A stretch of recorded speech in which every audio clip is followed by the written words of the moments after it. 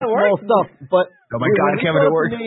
When we brought the name Bad Boy Mikey Barnes, they were like, the plan is always to get Mikey Barnes back in this show. Now, I don't know if that'll be season 4 or when they definitely greenlight a season 5 and Mikey Barnes comes in with like a new dojo or some like international dojo and we turn it into Mighty Ducks 2. I don't know. But Mikey Barnes might be in 4, will definitely be in 5. This image right here looks so good. I didn't want to say leading up again, I was so relieved by the moment that we see Robbie there in the dojo with Kreese, and you're like, oh my God, this is beautiful. This is exactly what I wanted. But another moment that I was really excited about, and it's that moment you get when you're watching the newest episode of Breaking Bad, or in my case right now, I'm really excited for Better Call Saul to come back, right? And you happen to pause the video and you see how much time is left in the episode. And that's either a good thing or a bad thing, right? And I was so relieved when we were in episode 9 of season 3 and we were like, the All Valley tournament has not happened yet. This shit is not going to happen this season. They're going to save this for season 4. I was so relieved, but like leading up to that, knowing, this is like, some shit's going to happen before we even get there, and I'm so excited for it. Yep. Totally. Yep. Because we need Miguel totally back in perfect health. Yes. Totally. Yeah. I don't want a half Miguel. I want 110% Miguel. I will say my biggest disappointment with season 3 is that I am not on the press side officially for all this. Because the press got sent a Netflix care package that included a bomber jacket. Andy, this bomber jacket is reversible. Where one side is Cobra Kai and the other side is Miyagi-Do. Oh my God! Oh God, that's cool. I look at eBay every fucking day for this shit. This is the stuff we would have got at Collider back in the day for sure, and it's a bummer that was run into the ground by a bunch of morons. But that does sound effing incredible, and I know that they would have sent one care package to Collider, and I would have got none of that. I'm shocked that you guys aren't getting a Cobra Kai care package. We're just not on that. We're not on the entertainment side of things, man. If anyone has access to this bomber jacket, please hook me up. I can't even find a picture of it now. My thing is, I don't know about you guys, but I just want to be William Zapka's friend because he's like he's the only one that never came in. He does not like press. He's very shy. He doesn't like stardom. I think that's changing. I think with all this, it's changing because like a very good friend of the show, Cameron Cuff, got to be on a panel with him fairly recently. Okay. And he was saying that William Zapka is the absolute best human being he's ever met. And that he's awesome. Wait, how do I know Cameron Cuff?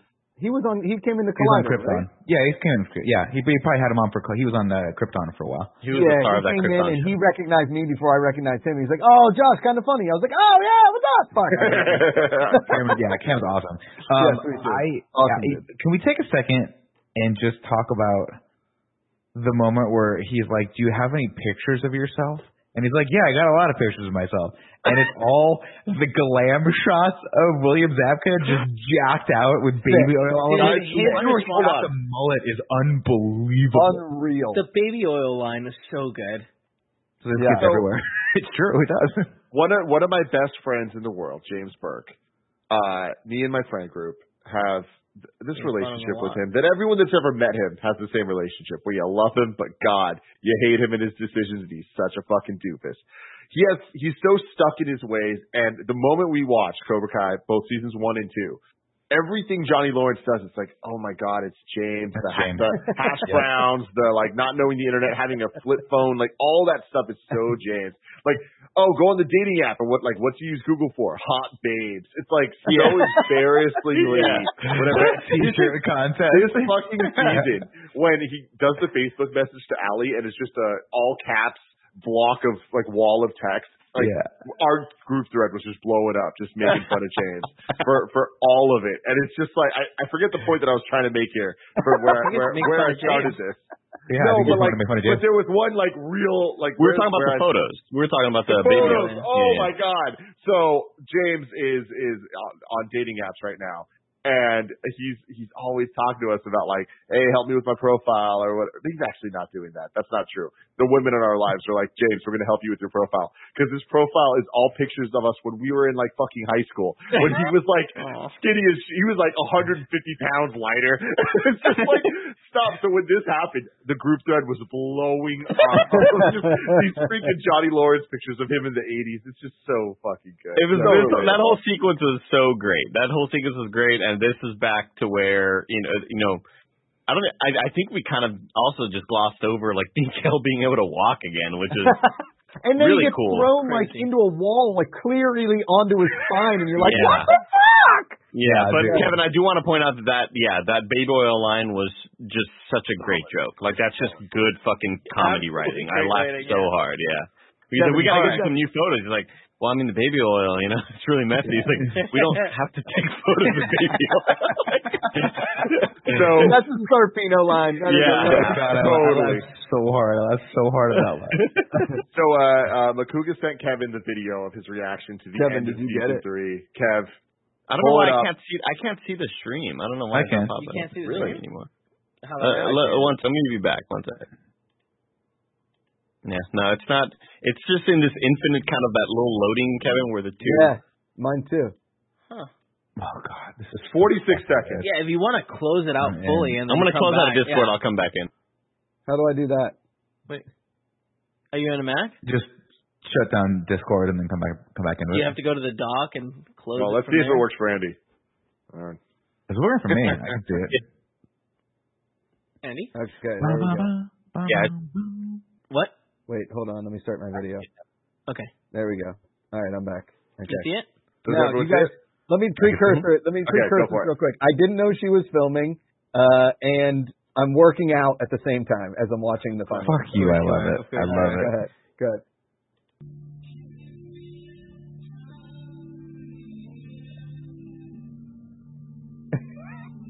You wear the headband, buddy? Oh, yeah, always. Use the foot out. This is so good. Oh my gosh, this has a good moment too.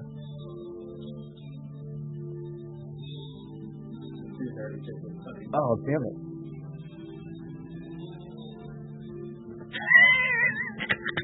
Doing some leg raises.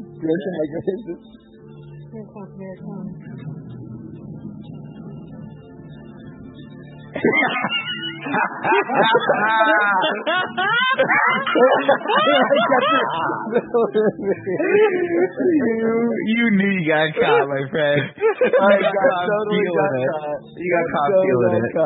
Like that was so much better than I thought it was going to be. That's great.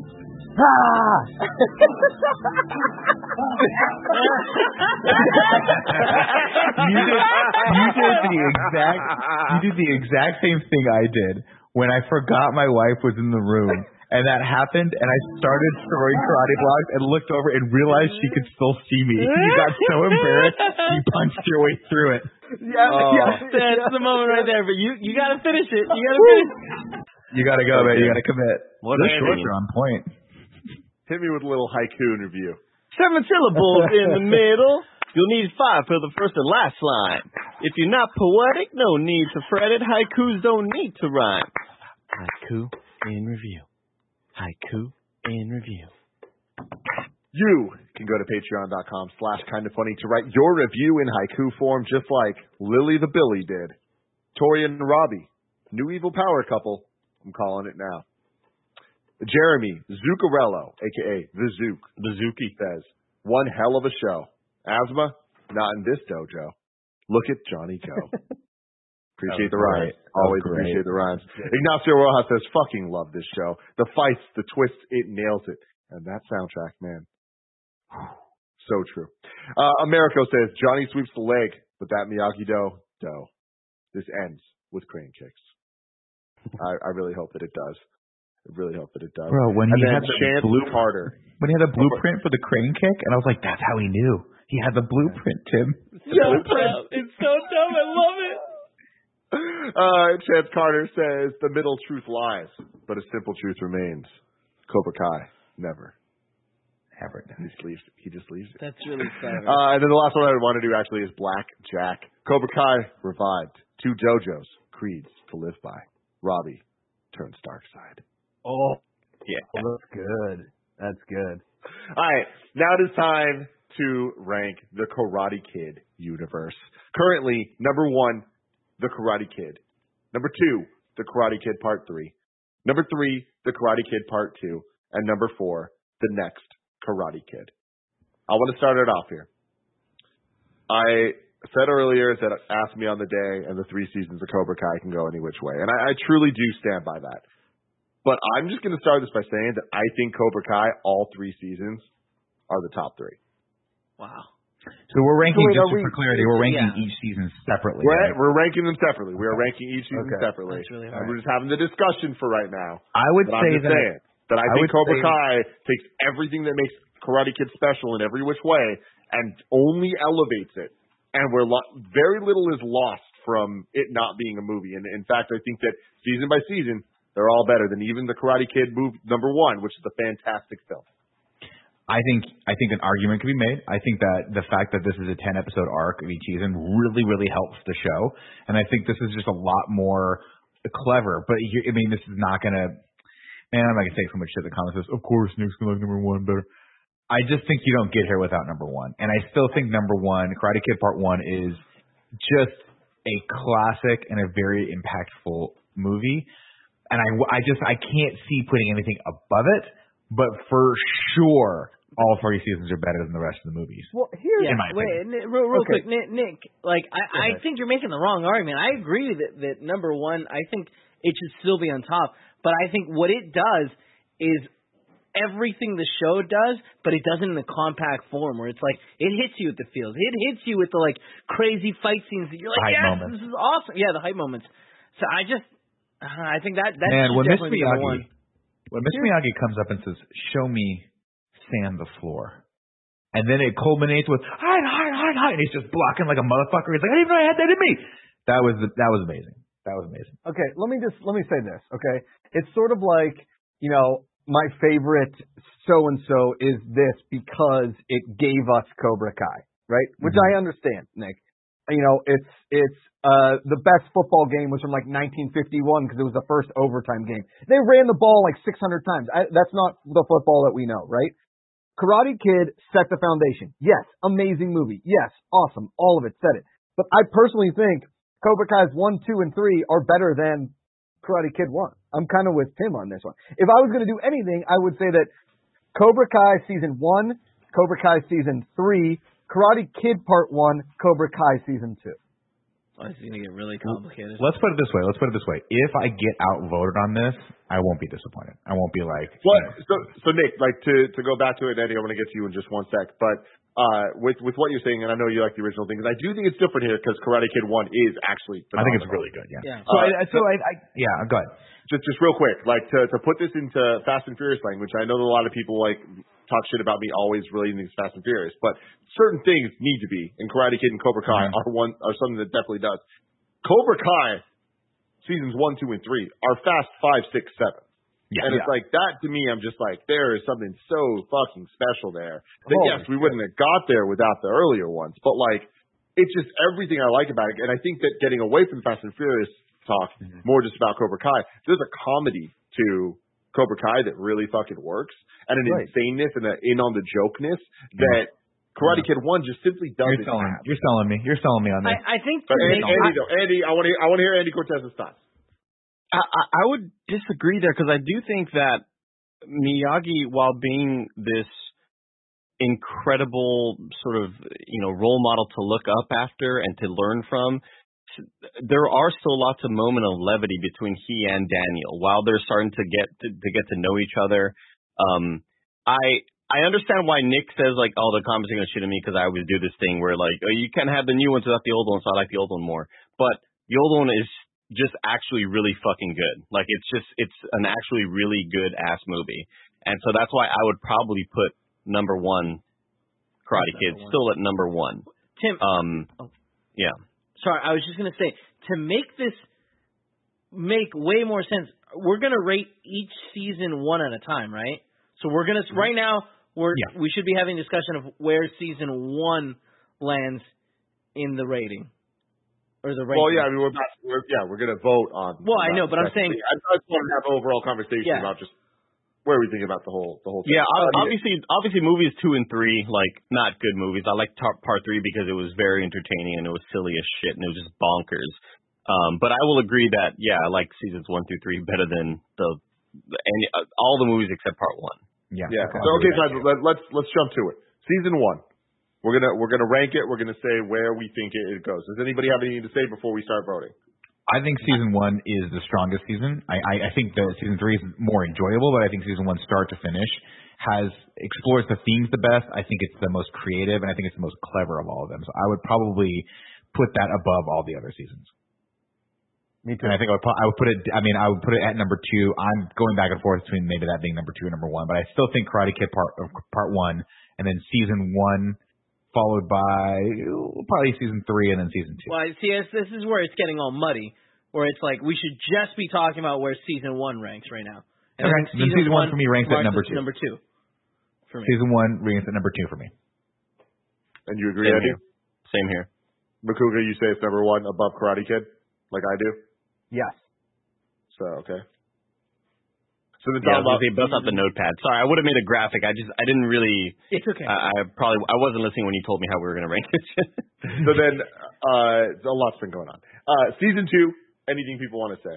I quickly want to say that I think that season 2 will always be my favorite of the seasons, specifically because of that end. Like, it all builds up so well, and the final episode is you're not wrong with the bull. Like, it is so damn hype, and I love that season 2 focused a lot more on the kids and the relationships and the Disney Channel original movie style fucking, like, will they, won't they, and oh shit they did, and all that stuff. I love that shit so much. However, like, currently where I'm at, I'm feeling 3-2-1 in terms of because, like, season 3 was just so impressive to me where we should be running out of gas on all of this, and Netflix they really the budget. Like, and the moment that really won me over was in thinking the 3 is the best is Hawk breaking Dimitri's arm. That was such a ruthless, like, oh my God, the grassy, they're going there type moment that I didn't expect. I thought we were just going to keep getting more of the same, and like Miguel's incident was going to be the like lowest the show ever gets in terms of like characters, like tone and all that stuff. Yeah. And I was just shocked, and the way that it all pays off, I'm like, wow, these motherfuckers know what they're doing. They're building something great. And yeah, the end of this was so great. I agree with Andy. The fight scene wasn't nearly as good as season 2's end, but like it was incredible. I'm only speaking negatively about it because season 2 was so amazing in the school. Yeah, I mean, wait, I'm sorry, you're talking about season 3 right there, right? Tim. I was talking about 2 and 3. I'll tell you this, the fight scene in 2 is just so 10 out of 10 perfect that the Christmas fight in 3 is just like, it's like a 9 out of 10, but it's not a 10 out of 10. So we talk about it, we're like, it's not that good because we know what 10 out of 10 looks like. Right. You know? Let's vote for 2. Who thinks that season 2 of Cobra Kai is better than the Karate Kid Part 1? Raise your hand.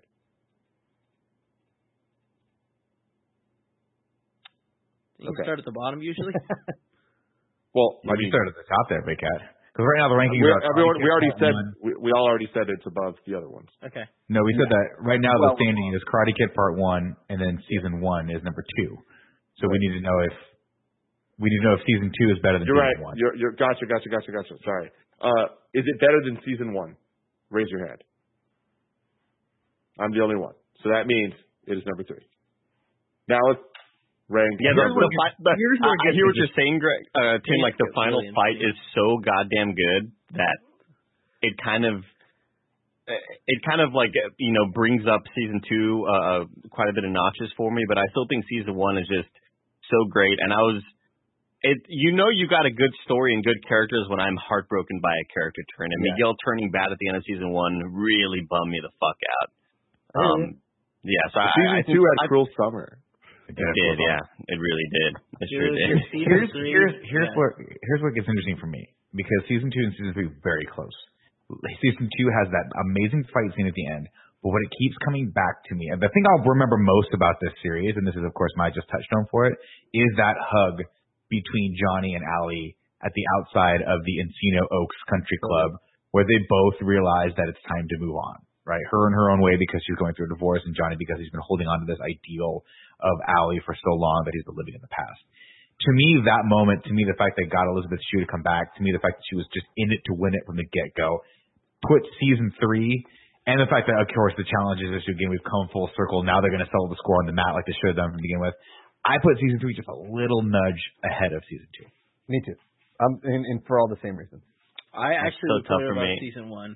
I think there's so much that happens. You're a monster. I mean, I love everything. It's great. They're all great. They're all fucking great, but it's just season 3 ratchets everything up to 11. And it's like, at any moment, these fuckers are ready to throw down. And it's like what I want from Karate Kid. Like, I want a karate world, and that's what they're giving us with season 3. There's fucking alliances, and people are getting revenge. The hostile takeover of Cobra Kai and the sort of long storytelling of Terry Silver in Vietnam. Like, cool. all of that stuff is just so good, man. And I'm just thinking about the final moments of Johnny Lawrence walking out with Phil Collins playing in the background. I'm going to watch that scene again when we're done. I know, me too. The final vote's on you, Andy.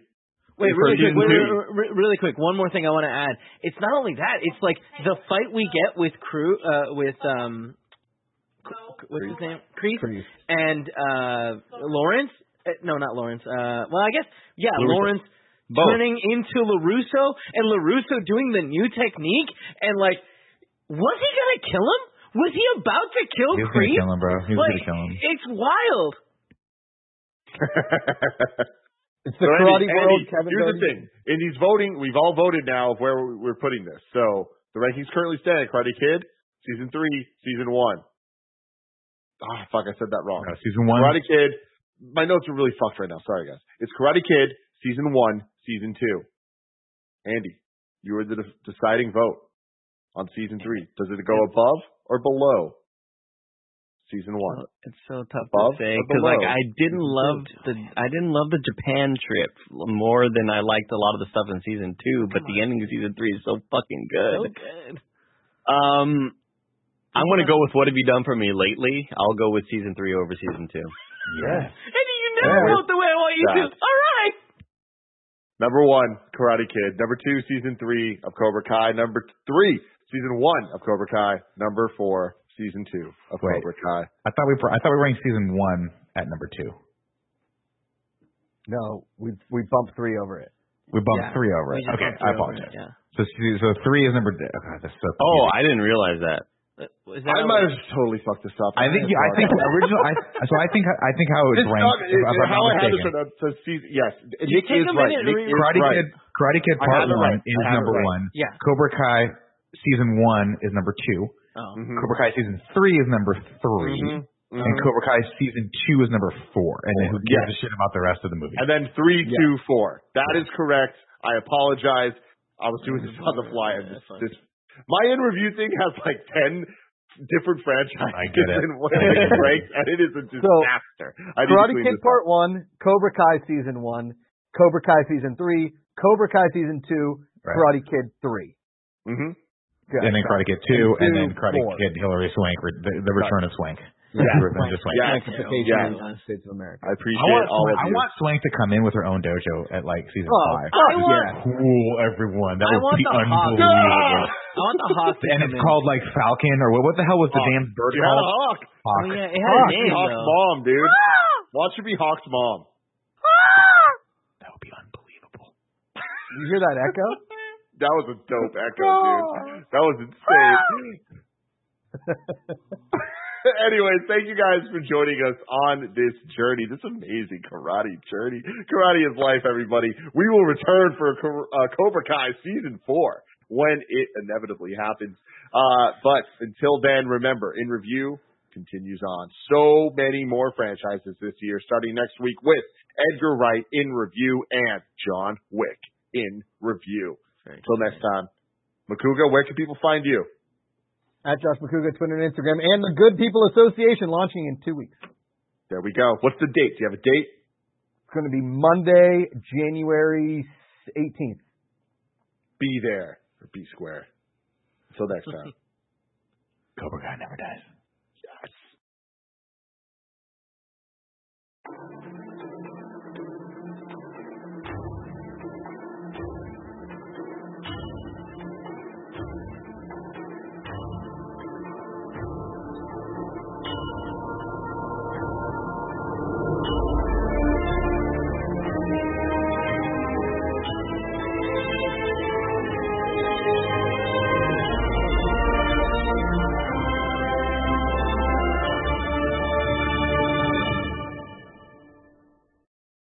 Are you kidding me?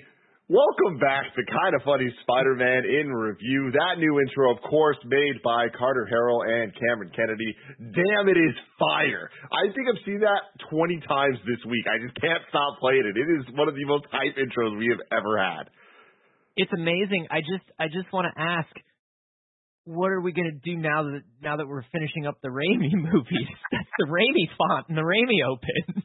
Oh, thank you, because this is Kinda Funny Spider-Man Universe in Review Rewatch. Of course, I'm Tim Geddes, and I am joined by that beautiful voice you just heard, Anthony Carboni.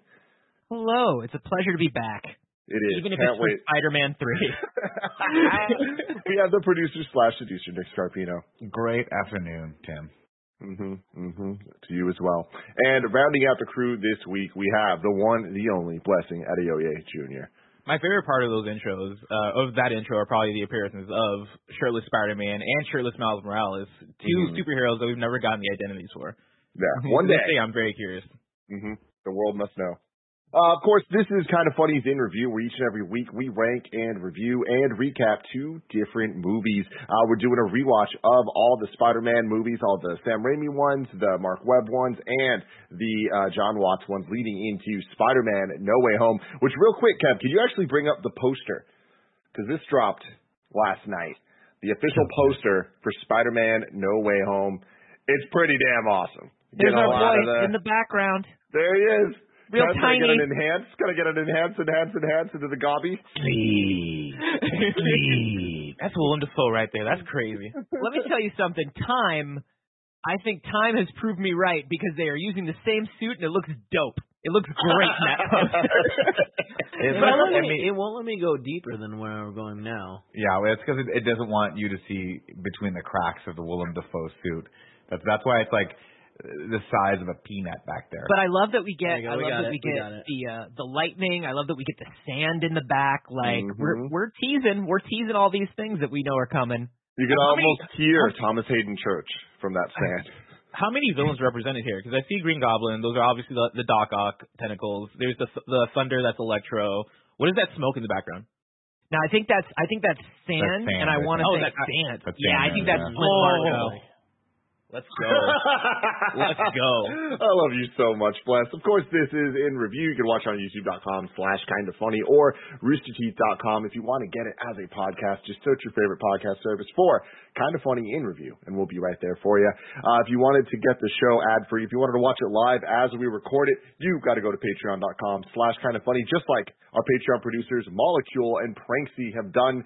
Today we're brought to you by Overland, Shin Megami Tensei 5, Raycon, and Arcane.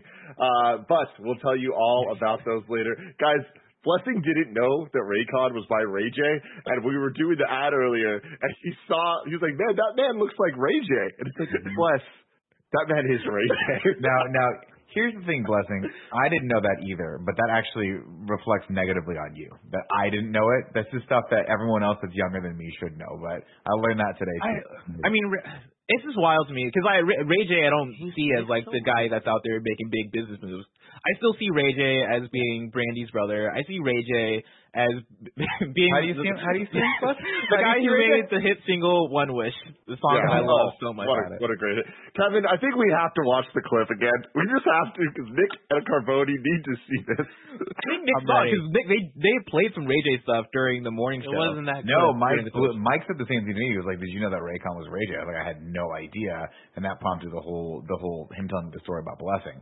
But I'm down to watch the clip again as long as it's not embarrassing for me. The clip is golden. We need to watch this clip because Carboni, this might be one of the funniest things ever caught on camera. Kev, please hit play. Tossing the glasses, they're unbreakable. unbreakable? They're unbreakable. Break them. Step on it right now. No, you step on them. It's your product. You step on them. Go ahead. Speedy, step on them. I can't do that. You can. I bet you I can break these. They're unbreakable. Speedy. They're not unbreakable. Steve, don't tell me they're unbreakable. Don't challenge me. Don't challenge me, Ray. I will break them. Listen, Speedy, they're unbreakable. They cannot break. It's impossible. I don't care.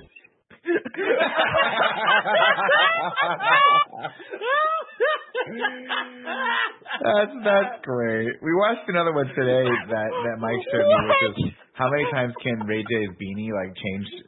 That's a good one. On his head. That is amazing. The hubris. The hubris. God, I love this podcast. How long is that video? The beanie one. The hubris will that beanie's not very long. We'll watch it. Downfall. Because I kind of want to watch that beanie one. Tim, have you seen the beanie one? I've not seen the beanie one. Oh, Tim, you got to see the beanie one. I don't want to talk about Spider-Man. Roll the beautiful beanie footage. Okay, Roll I'll find the beautiful beanie footage because I got to grab my coffee. Roll the beanie footage. Who's finding it? Kevin, are you trying to find it? Yeah, you know I got it. Yeah, it was on today. Man. This is the best shit. This is the kind of stupid shit that we would do. And you would think it's hilarious, but no one would watch it. We delete all God, it's so funny. God bless everything. Well, history and find it. While that's happening, let me tell you some things here. This movie is Spider-Man 3 with a runtime of 2 hours and 20 minutes. This was released May 4th, 2007. Iron Man was released May 2nd, 2008. I just want to give that context to you all. Wow, things change real fast. I was thinking about that as I was watching this movie, and I was like, damn, I get it now. I get why people hate on this movie. I mean on this movie, but it's such a clear demarcator of the end of one era and the beginning of another, isn't it? Yeah. Like, it's wild. Everything changes. Everything changes. Directed once again by Sam Raimi. Oh, are we ready for the beanies, Kev? Here we are. You gotta listen to it. Can we listen to it? I mean, the conversation doesn't matter, but yeah. Let's do it. Okay. Got kind of an upside over half the ear. Okay, now it's way back. Now it's way back. Full ear. Okay, now it's just completely pulled down. Full ear coverage. What the fuck? Okay, that's the same. Look at his hand. The audio. Okay, now what happened there? What is that? Now he's a gnome. What? Watch it counted at the end. That's great.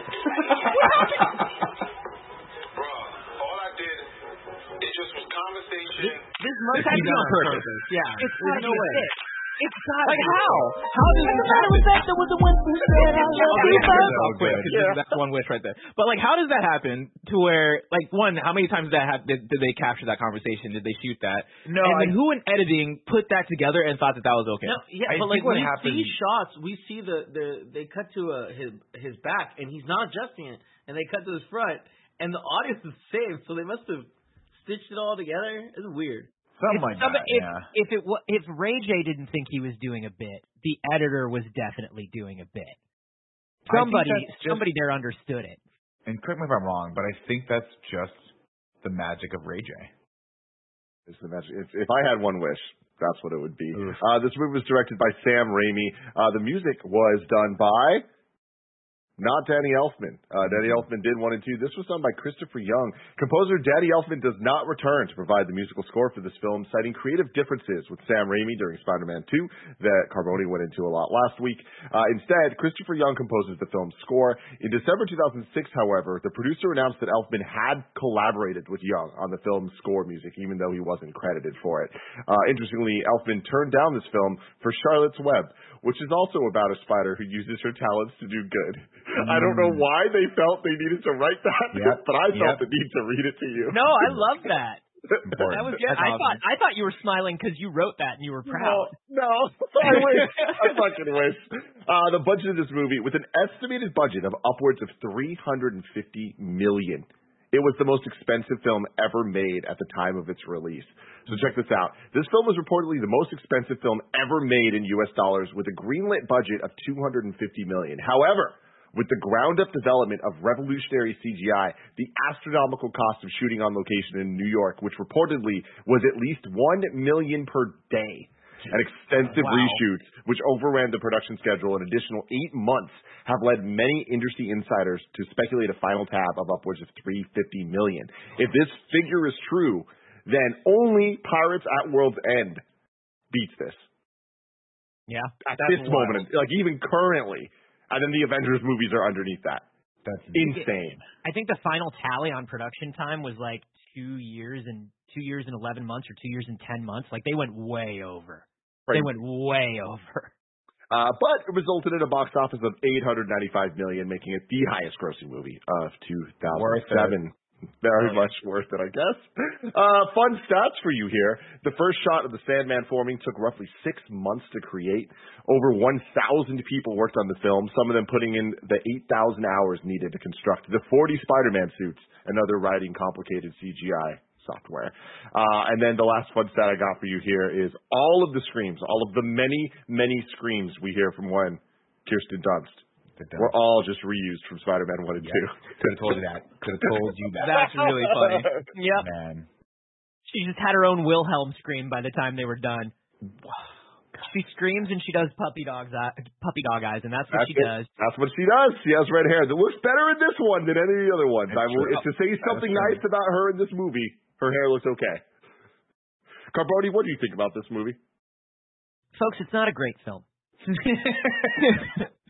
If I had to be honest with you, it's not a great film. I think there are a lot of fun ideas in this film. I think there are enough fun ideas in this film for 2 films. And I think Sam Raimi and Sony really butt heads on this one, and you can tell, because he originally wanted it to be a Sandman movie, and I think all that stuff works. Everything else is real weird, guys. This is a weird one. Though I will say, I didn't have as terrible a time as I thought I would rewatching this. I literally haven't rewatched this one at all. Wow. So, yeah, I think I saw it in the theaters, and I maybe saw it once on DVD back in the day. And I gotta say, the parts that I remember being horrible are still very horrible, but it's not as bad as I remember. Mm-hmm. Nick Scarpino. Tim? Nick. I'm grasping. I'm a little tired right now, and I desperately want to pull this one. So let me see if I can find it here. Because, of course, you know this movie is known for its classic quotes. Not the least of which is, "Hey, hot legs, find me some shade." What the fuck were they thinking when they made these scenes? What were they thinking when they made this movie? I don't understand why they thought it was a smart idea to cram all of these things in there. This movie's all over the place. And if you watch it and you're not a fan of Spider-Man, this is a great film. If you're a fan of Pete Wentz, this is a great film. If you're a fan of superhero hijinks and amnesia, this is the film for you. I forgot about the amnesia. Oh, yeah. No, how could you forget about it? How could you forget about it? But, Tim, if I ever get amnesia and you walk in and I think maybe you killed my father, but guess what? I can't remember anyway. You know what I'm going to tell the nurse when you guys leave? Those are my best friends. I die for them. To which the nurse, I would hope, would reply, I hope it doesn't get there. I hope it doesn't get that far. Weird thing to say. Pretty extreme. Okay, you don't remember your father, but those are your best friends? All right. Yeah, okay. No, this movie is just a hodgepodge of a lot of cooks in the kitchen, a lot of poor decisions being made, and one too many items, or one too many elements, I should say, right? Because the Sandman, I actually really do like that story. I think Thomas Hayden Church does well with it. I like the fact that it was a good attempt at making a villain that was conflicted, right? Because we can all understand his motivations, and I actually think that despite the fact that it's completely revising the history of Spider-Man, that scene between him and Uncle Ben, where he's like, "Listen, man, it was a mistake and I was scared and the gun went off and I didn't know," that hits for me. So a lot of those elements, it almost makes it worse because you're like, oh, you had good stuff in there. Like you had a good meal. Why did you decide to just pile crap on top of it? And then of course, just the utter disregard for Venom and just how they played the Venom stuff is just like so haphazard and so tacked on. I mean, even started on Goblin. I got a take on it, but we'll go through it as we're going through the film. Sure. But yeah, that's my take on it. I can understand that, like, knowing what I know about Hollywood, how things get mucked up, and the fact that it took forever, and there was just so many elements thrown into this. You see it all here, and unfortunately, it didn't work out, and it is a spectacular failure. Classic. Yeah, it's pretty bad. It's pretty bad. This is actually probably the Spider-Man movie I've seen the most out of all of them because it was the one that I actually owned and I had it on PSP, and so just out of accessibility, I would watch this movie all the time. Mm-hmm. And the funny thing is for me when I watched this movie, I watched it separated from any other impressions or anybody else's take on the movie because I was young and I wasn't the person to like look online to see like what other people thought about a movie. And this one was so highly anticipated for me because I loved Spider-Man 1 and 2. Spider-Man was my favorite superhero at that point. I was obsessed with the Spider-Man video games, both like the PS1 games, but then also obviously the Spider-Man 1 and 2 for PS2, which were based on the actual movies. And I spent so much time with Tobey Maguire's Spider-Man up to this point that like this movie for me was too big to fail, right? It was too big for me to look at it in any objective lens and go, oh, this is terrible. So when I watched it, I think in the back of my mind knowing that like it was messy in some places, but overall still like enjoying it just for the fact that I am watching Spider-Man 3 and they are finally doing Harry as Venom and I'm getting the Sandman villain and I'm getting all this shit, right? Going back and watching it over the years, it's become more and more apparent to me how like bad this film is. But this time around watching it, I think the thing my takeaway has been that I think there's something in that first half that like makes it a pretty decent film up until the point where Peter Parker does his hair and he does like the comb down with his hair. From that point on, the movie is terrible. Before that, and for like a good I want to say 50 minutes or 60 minutes or however long up until that point, I think the movie's actually pretty decent. I do like the Sandman stuff. I think there's some good stuff, or at least interesting stuff that they could have worked with the introduction of Eric Foreman as Eddie Brock. I thought there was some fun stuff involving that. Even like the Harry Osborn stuff. I like Harry Osborn more in this movie than in the previous movie. That said, where they go with the Goblin stuff, I think does go and like get super weird and get super messy and ends up in a place that I don't love. But aside from the amnesia stuff, right? Remove from the amnesia stuff. I thought Harry Osborn was way more tolerable in this movie, and even with the amnesia stuff, the amnesia thing being a very interesting and weird decision. Even with that, I thought there were some fun bits in terms of what his relationship is with Mary Jane and like appropriate. Weird. And Mary Jane in this movie is weird. There's like a lot of weird stuff that I'm sure we'll get into once we get into the details. Yeah, I have no idea at all. But like, there's a lot of elements of this movie that almost work that they just fumble because the movie is trying to do way too many things at the same time. And I think the second half for me is very evident where you just reach that place where the symbiote thing happens and like Peter's being an asshole and they have the music break and there's like a dance scene in here for some reason. I'm sorry, you'll have to be more specific. What music break and dance sequence are you talking about? I'm sorry, but I don't recall. I mean, there's there's a moment in the movie where like Peter's on a date with Gwen Stacy and he takes Gwen Stacy to the bar where Mary Jane is working at because she just got fired from her dream job. Right. Mm-hmm. After she breaks up with him. After she breaks up with him because Harry says, and I quote, "If you ever want to see Peter alive again, you'll do this thing for me." And she could have just been like, "Hey, Harry's putting me up to this. He's psychotic. We need to do something about this." But instead, she just lets it lie. Let's just play this ball where it lies, Anthony. Is there logic in this film? Nope. Sure. In places, is there logic throughout the film? Could you say there's an overarching logic to this film? No, that would be very charitable of you to say. God, when she's talking to Peter and she breaks up with him the whole time, and I'm sure everybody's thought is like, he's Spider-Man. You know he's Spider-Man. Like, why are you allowing Harry Osborn, who at this point you just know to be Harry Osborn, a bit more scarier than he usually is? Right. Like, why are you letting this man do this to you? Well, he did have he did have a Kirby's Air Ride board and hold her up against like she knows something's going on. That's freaky. That's a good point. Tim, where were you at? I'm closer to blessed just in the sense that 17-year-old me watching this movie, I was like, I fucking love this thing. Like, I love that there's just elements that I've been wanting to see pay off to. We're getting the second Goblin. Like, James Franco's here acting insane. Like, there's a lot. The black suit Spider-Man, wow. But even when I was 17, I was like, this ain't it. This just ain't it. They fucked a lot of things up. And now that I'm 32, I still stand with every single thing. Where this movie is enjoyable to watch. I do think it's enjoyable. It is bad. It is a bad movie. It is demonstrably worse than the first two. And I don't love the first one necessarily. I think that I love all of them. I don't think that any of them are great.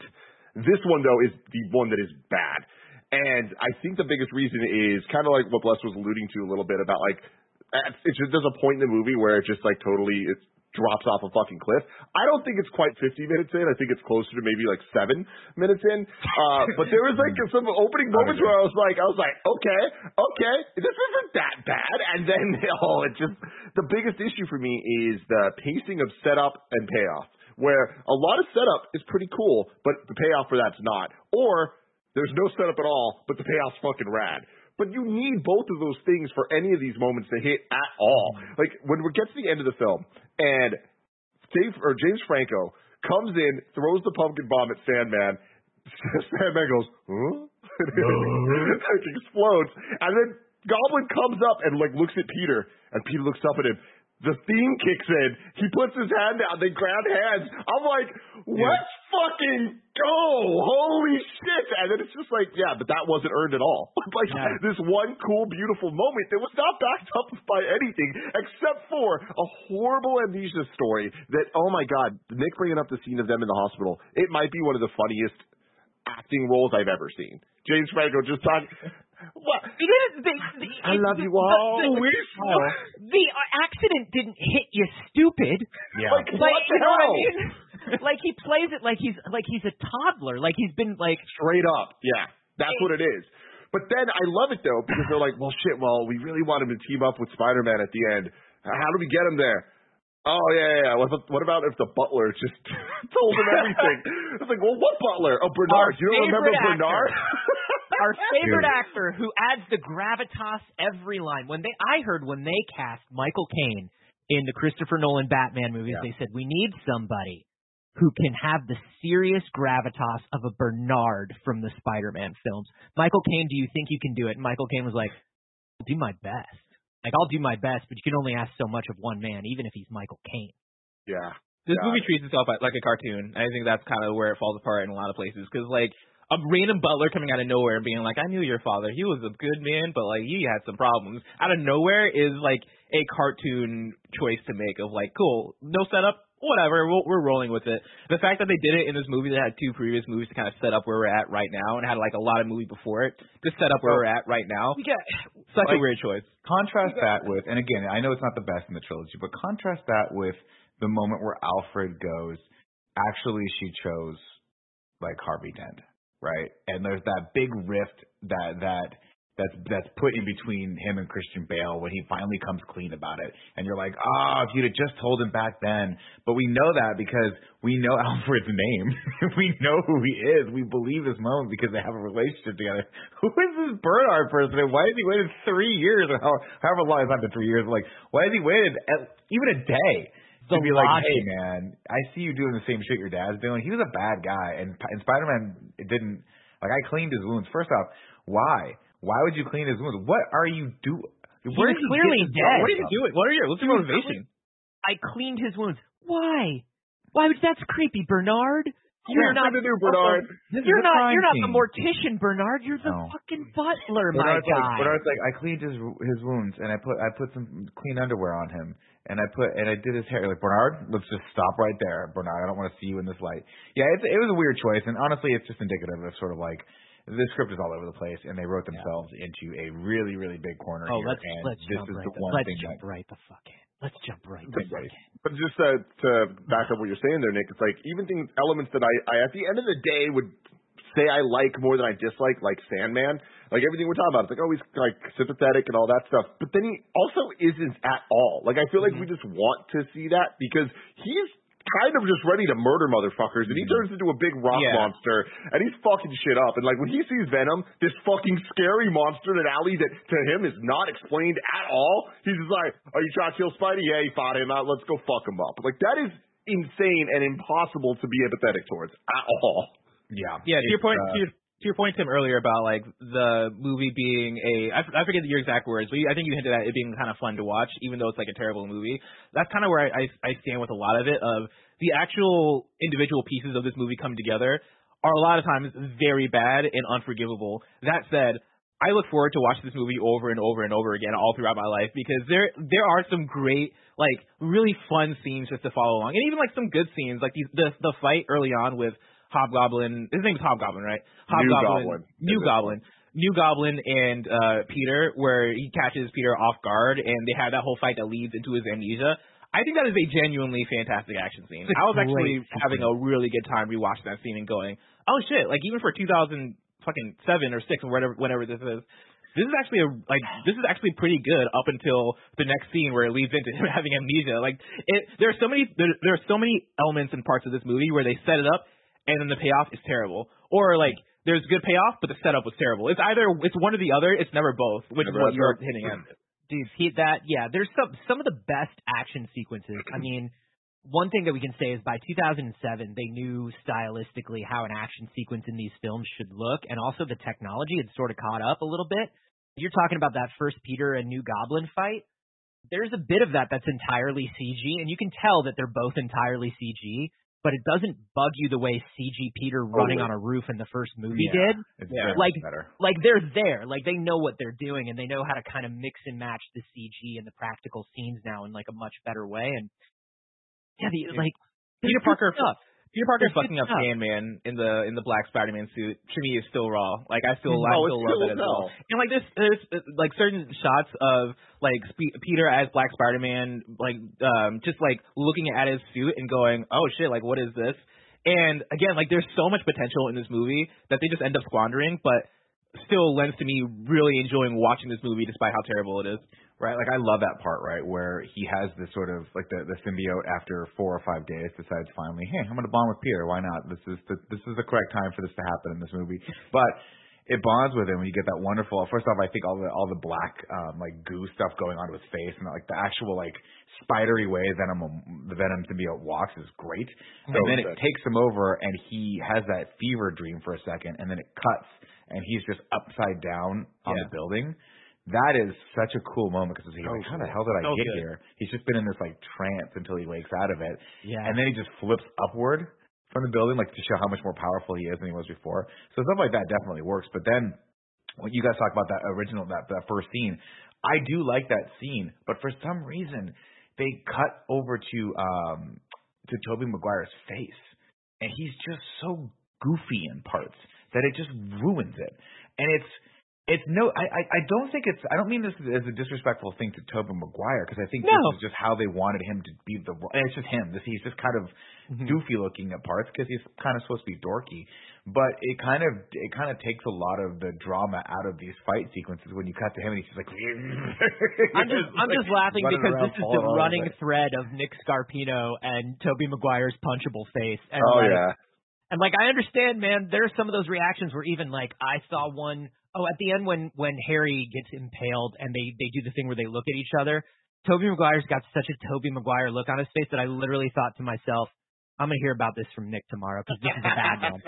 This is a bad one. It's just, again, we can't really compare these to the other Spider-Men or the other actors that have played Spider-Man because we haven't hit that yet. No future spoilers. But like when you talk about Tom Holland, the way he plays the character and just kind of having it be a lot more real feeling and a lot more charismatic. I'm glad that we got there. But again, to your guys' earlier point, this is the end of the era, and I cannot wait to just carve this bad boy up.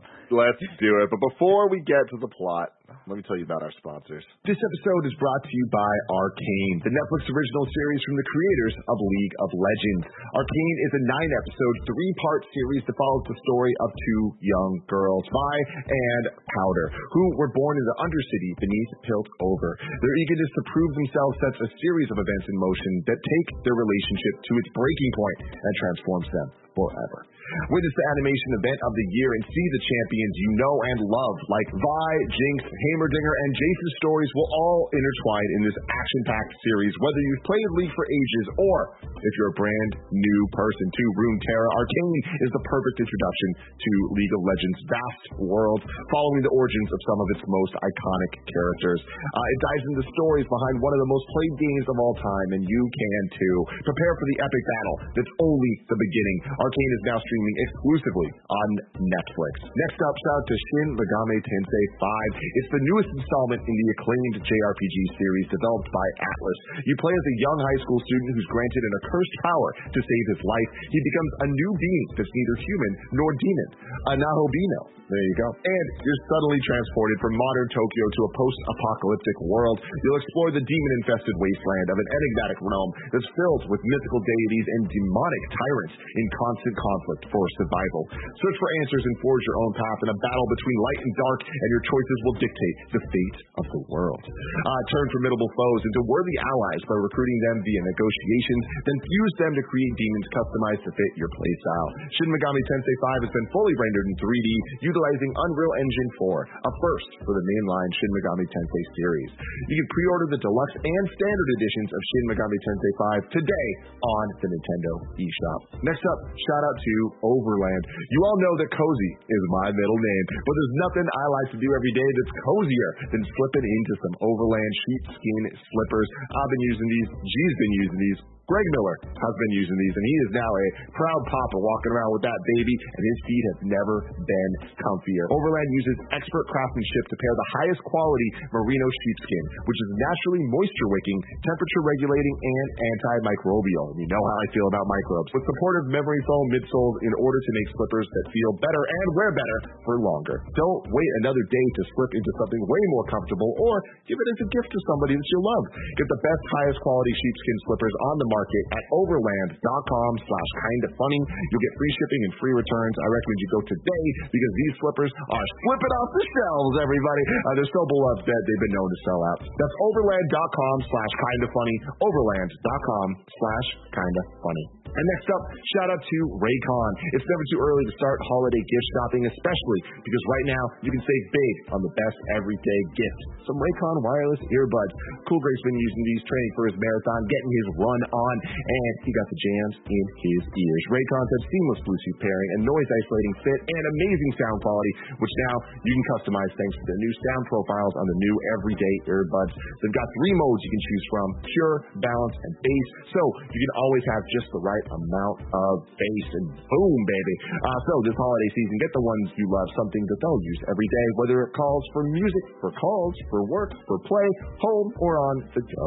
Go to buyraycon.com/kindafunny today to unlock exclusive deals up to 20% off your Raycon order. But hurry, this offer is available for a limited time only, and if you don't want to miss it, you better get moving. That's buyraycon.com/kindafunny to unlock up to 20% off your Raycons. buyraycon.com/kindafunny. All right, Nick, kick us off. Tim? Mm-hmm.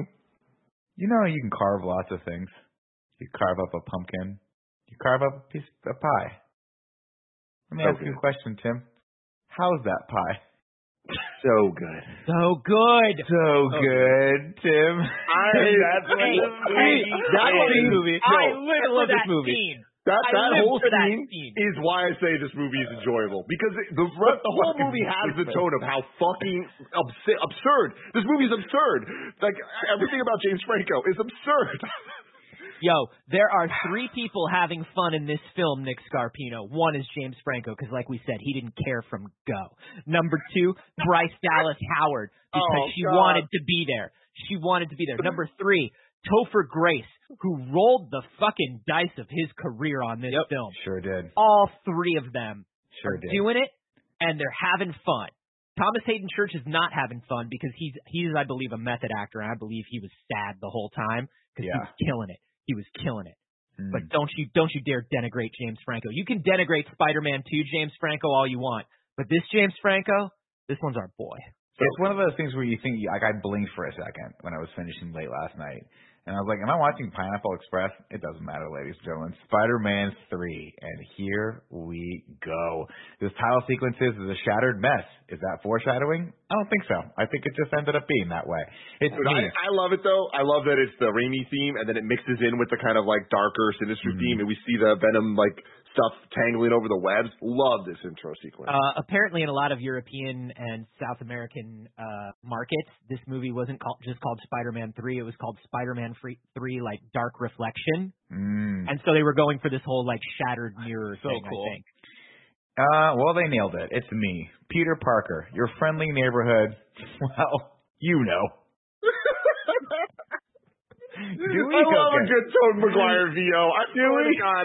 Like, they're not going to do this. But can you imagine if Spider-Man No Way Home just starts with Tobey Maguire talking? I'll stand up and applaud. All three of them. All three of them have the VO. theater. Somehow, and they can hear each other's VO. They just communicate in VO, but they're all still talking about like themselves in the third person. God. Anyway, things are turning around for old Pete. The city loves him, and he's crushing all of his classes, and even dead Uncle Ben in heaven would be proud. Bryce Dallas Howard is Gwen Stacy. Why not? And Peter is in love with MJ, who is now a popular Broadway actress who cannot sing to save her life. But they allow her to sing for an extended scene. Like, why did this scene of her singing go on for like 3.5 minutes? Folks, that's musical number 1. Let's keep track of music and dance numbers in this superhero film.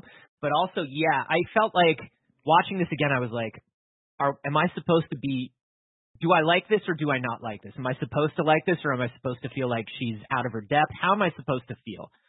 I couldn't really figure out what we were supposed to think. So when we get to the point where she gets fired because she's a bad singer, it's very weird because I don't think you're supposed to think she's a bad singer.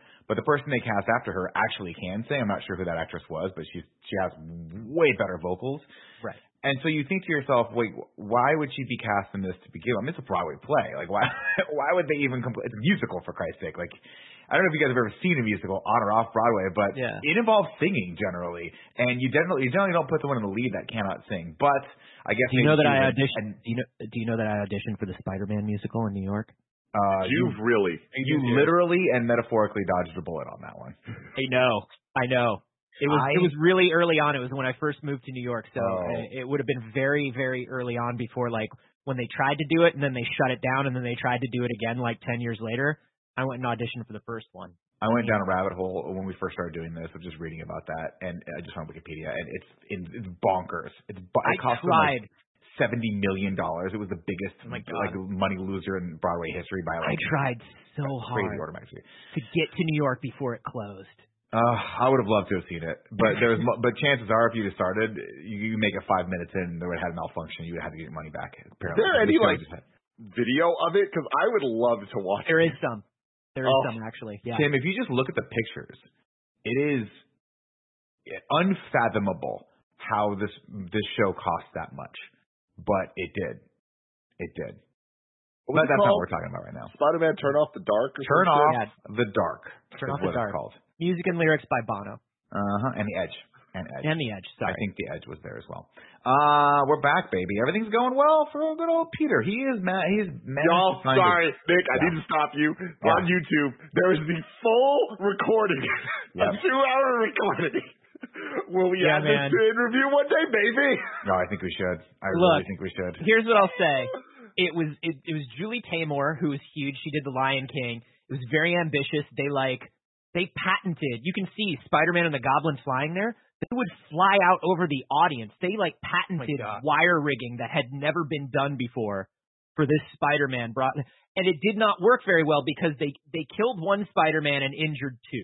Yeah. It was bad. It was bad. Very, very bad. Sorry, Nick. Back to the plot. No, this is incredible. Worth it. Are you seeing this? Because I just want to bring attention to it for a minute because that is not a great Spider-Man suit.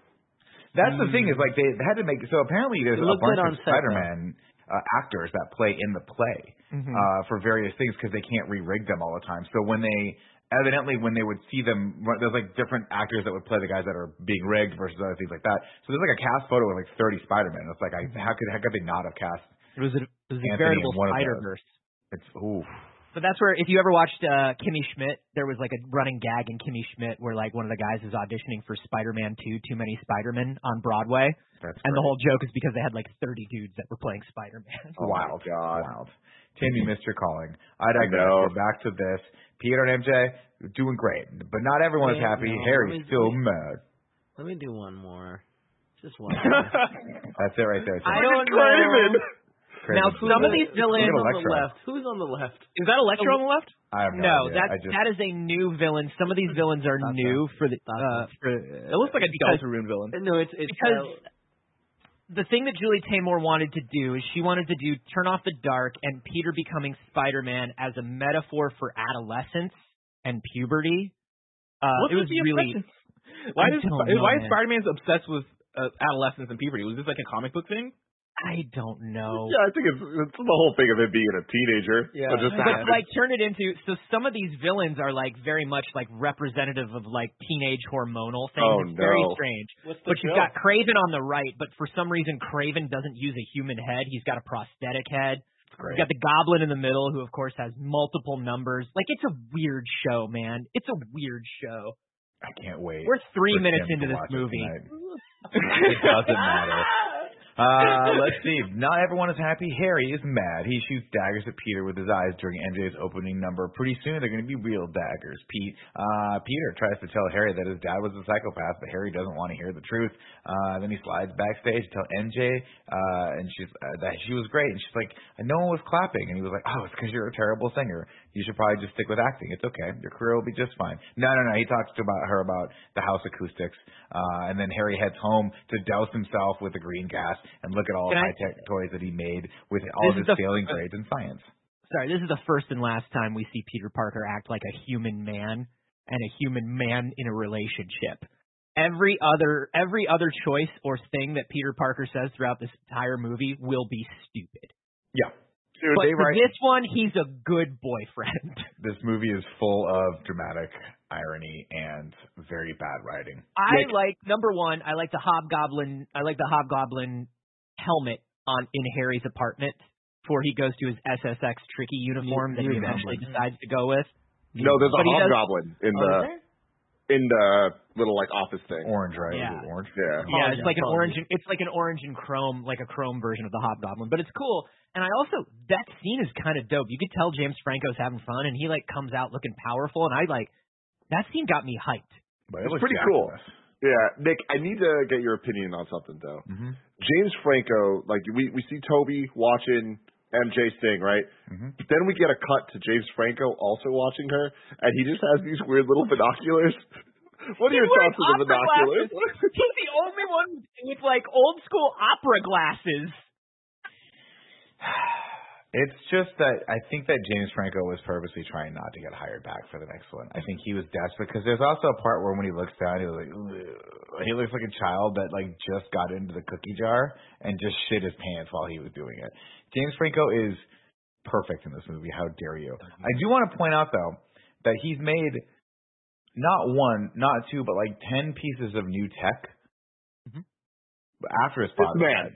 This man that we have seen for 2 movies now is struggle with science.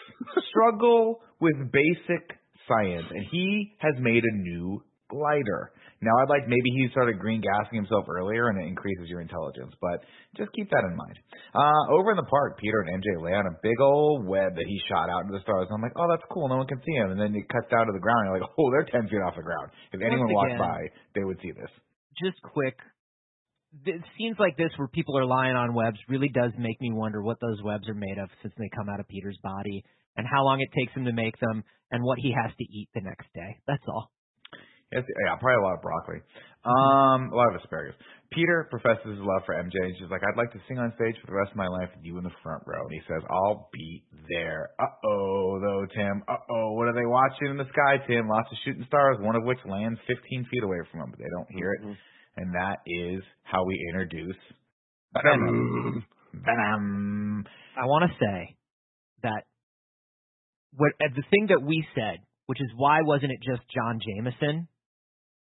It was in an early draft. John Jameson had brought it back. It was in there. And this is the first of one of the things that I think people say that, oh, Sony wanted too many characters in this movie and like Tobey Maguire wanted out and there were lots of reasons. Sam Raimi also, I think, was being real stubborn about this movie, and anything that Sony wanted, he didn't want, and he did as silly as possible just to sort of spite them. He could have done the John Jameson thing. He could have moved this stuff along. He could have made these things make sense. Because he hated them, sort of chose not to. Okay. And I'm a bad person. I just think like we'll see more of this, but this is the first time we see it because Why would it just be random? Why would it attach to the moped? Why would? Why? Why wouldn't it? It's not even that an asteroid hits near a farmhouse and the Amazing Spider-Man goes, 1 second, MJ, I'm gonna go make sure everyone's all right. Check out what that is. Yep. See, this is how much leeway I end up giving these films, and like this will give you context to how I view these films and like how much like excuses I let them get away with. When I saw that, and this time around, I was like, oh, it's like a metaphor for the first movie. Like he got bit by a random spider, he's getting like attacked by a random symbiote. Oh, it makes sense. Cinematic parallels. I like you. You're doing it. You're making it work. It's like a poem. Exactly. Yeah. Have you back heard in of the city. circle theory of storytelling? God. Otherwise known as bad writing. The symbiote, of course, breaks free and attaches itself to Peter's moped before it takes off. Now, a lot of people are asking the question, what are the motivations of the symbiote? Is it to observe and report, Tim? Is it to just hang out in the closet for the next 4 days? Or is it to find someone who's strong and attach itself to that person so it can enable that itself to become like uber powerful and take over the world? I can tell you this, it wants to dance. That was option 4, and that was that was a test, and Carboni just passed. It loves jazz and it wants to dance. It's like, on my planet, they don't have jazz, and I was an outcast, and now I Loser. Slap me some shade, hot legs.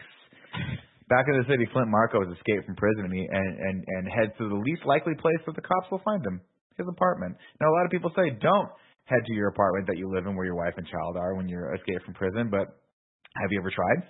You know what I mean? That's my question to you guys. Everybody returns to the scene of the crime. Nobody returns to the scene of just hanging out. Very true. Penny wakes up and... He does good in this scene.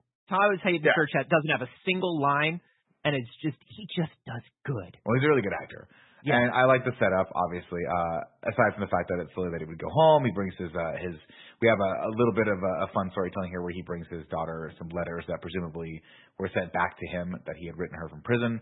The mom, of course, comes in and says, we don't want you here, you've done some bad stuff. And he's like, I'm just trying to do the right thing. And then, of course, Penny wakes up and gives him a locket, and he promises to get the money to make her better no matter what it takes. And you're like, okay, I see where this guy's coming from. It's a little gray area here, right? He says, I'm not a bad person, I just had bad luck. Then we head back over to Peter, who heads to Aunt May's house and scares the shit out of her with news that he's going to marry MJ. He's like, Aunt May, it's MJ. She goes, oh, my God, what's happening? He goes, I'm going to marry her. You old woman, you old bat. Hope you have a heart attack next time. She has PTSD from the Goblin glider. Oh, yeah. 100%. But this Spider-Man is ready to propose. I just like the logic of this world they're presenting to us just doesn't add up in any way. I don't believe you. Your relationship clearly is not in a propose-ready state, Peter Parker. Well, he's still a freelance photographer making his way through college, and she's let's put it this way. I think what he was thinking, Tim, is the same thing we thought when we partnered up with Greg. Put a ring on it, lock it down. Lock it down. He's a rising star, and me and you want to just hitch our cart to that star because she's on Broadway, and Peter is selling pictures for $30 a snap, living in the most expensive city on the planet. So maybe not a bad strategy for him. They try to like give the impression of time passing and like try to let us fill in sort of what it is. But you're right, Tim. It's like they're asking us to fill in a whole lot of good times that Peter and MJ just haven't had yet. Yeah, and like especially having ended Spider-Man 2 with them kind of getting together. But remember, them getting together was her ditching her potential husband at the altar as she ran out. And the first sign of her now being with Peter was her being like, go get him, Tiger. And then her looking at the camera like, fuck, my life's about to suck. And then all we see is her life not going well after that. So it's interesting because one of the things that, all kidding aside, I want to draw attention to here is like, Peter's sort of actions that happen, and a lot of them are out of his control because he's been taken over by the symbiote who kind of enhances the meanness and the cruelty that I guess any human being would have. But in this movie, he murders someone. Yep. Or so he thinks. And then he hauls off and backhands MJ and never apologizes for it. Never once. Now, granted, you could say, hey, he accidentally hit her in the scuffle of trying to incapacitate and or kill a fucking bouncer. There's just a lot of stuff that happens in this movie that makes him a very unsympathetic character, and we're just sort of supposed to forgive it because we're told that Pete's a good guy. And even up until the end, nobody knows that the symbiote did that to him. He doesn't tell anybody he ever that tells the symbiote. He doesn't tell anyone. She has no idea. She's just like, hey, are we good? Yeah, I guess we're good. Do you want to me that one time, but I guess it's fine. I would have literally parade another woman in front of me and then punch me to the floor. Yeah. But I guess we're good. And you danced all over my place of work. You danced all over my place. All over it. All over it. God, that's the Nobody dances all over my place of work. Nobody is like, all right, cool. If you're gonna propose, you might as well do it with this. And then she tells him a story about how dead Uncle Ben fucking nailed his proposal. And apparently, I can't remember how it goes, but I think it went something like he went to Disneyland and he had his best friend Tim film it.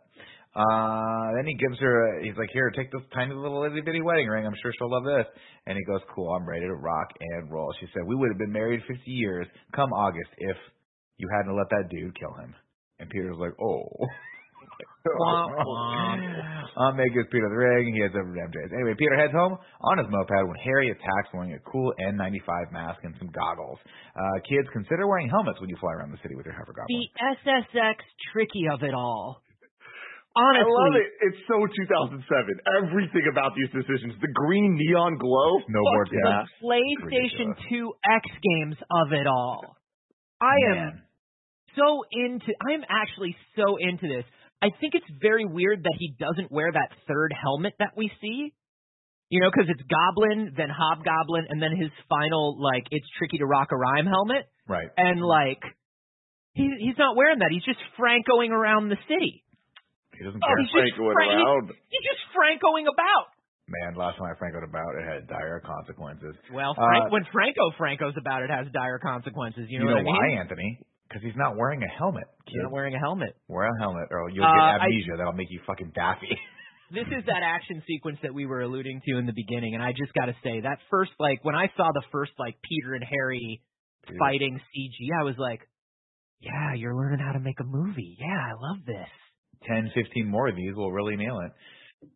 He loses the ring, and then they fight, and they go down the world's narrowest and longest alleyway while Harry throws knife pumpkins at Peter. And Peter's like, I hate those things. So Peter slings back one of them momentarily, blinding Harry, and then he sets up a freaking clothesline, and Harry falls to the ground and snaps his head on a dumpster and then gets amnesia. I love the whole thing. When he says, I hate those things, did the original Goblin have those things? Yeah. So he did. Remember in the fire sequence, right? Fire sequence, yeah. Oh, that's right. But they weren't bats though. They looked like shuriken or something when he had them, didn't they? This one was closer in form to when Batman in Batman Returns goes beep boop boop boop boop and then throws the batarang and it flies on its own. Kind of looked like that. Got that vibe. So what I appreciate about this action scene is, and you guys talked about a little bit, where the CG is like it's bad, but it's like enjoyable to watch still. It like doesn't completely take you out of it. You can focus on like the choreography as opposed to the like disgustingness of it all. But I appreciate that this is one of the few, if only, times in the Raimi trilogy where we get to see Spider-Man swing fighting, like actually having momentum, moving through the alley and like using the different scaffolding and stuff to like fight. I appreciate that because normally it's just kind of like more of a one-on-one fight, or there's the wall fight for Doc Ock. But it's cool that there's actual like movement and stuff. We see a lot more of this, I think, done very well for this element of it in Amazing Spider-Man 2 versus Electro. And this is the part where the ring is like at play, right? Where he's trying to get back to the ring. Because I thought that was a cool element too. Like in terms of action choreography, I always think that's a good choice of like having there be some kind of element or X factor to like keeping the viewer's attention on something that is outside of just the core action itself.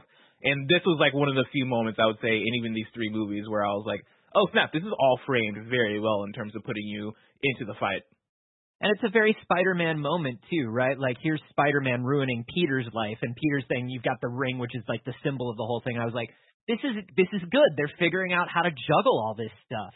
And this is why, like you were saying, Bless, like when I was rewatching this for the first like 20, 30 minutes, I was like, oh wait, I think maybe I like Spider-Man 3 more than I thought, because this whole beginning is really good. And then also I just want to say, when Harry is like flying around on his thing, he mirrors some of like Willem Dafoe's stuff. Like he the way he moves.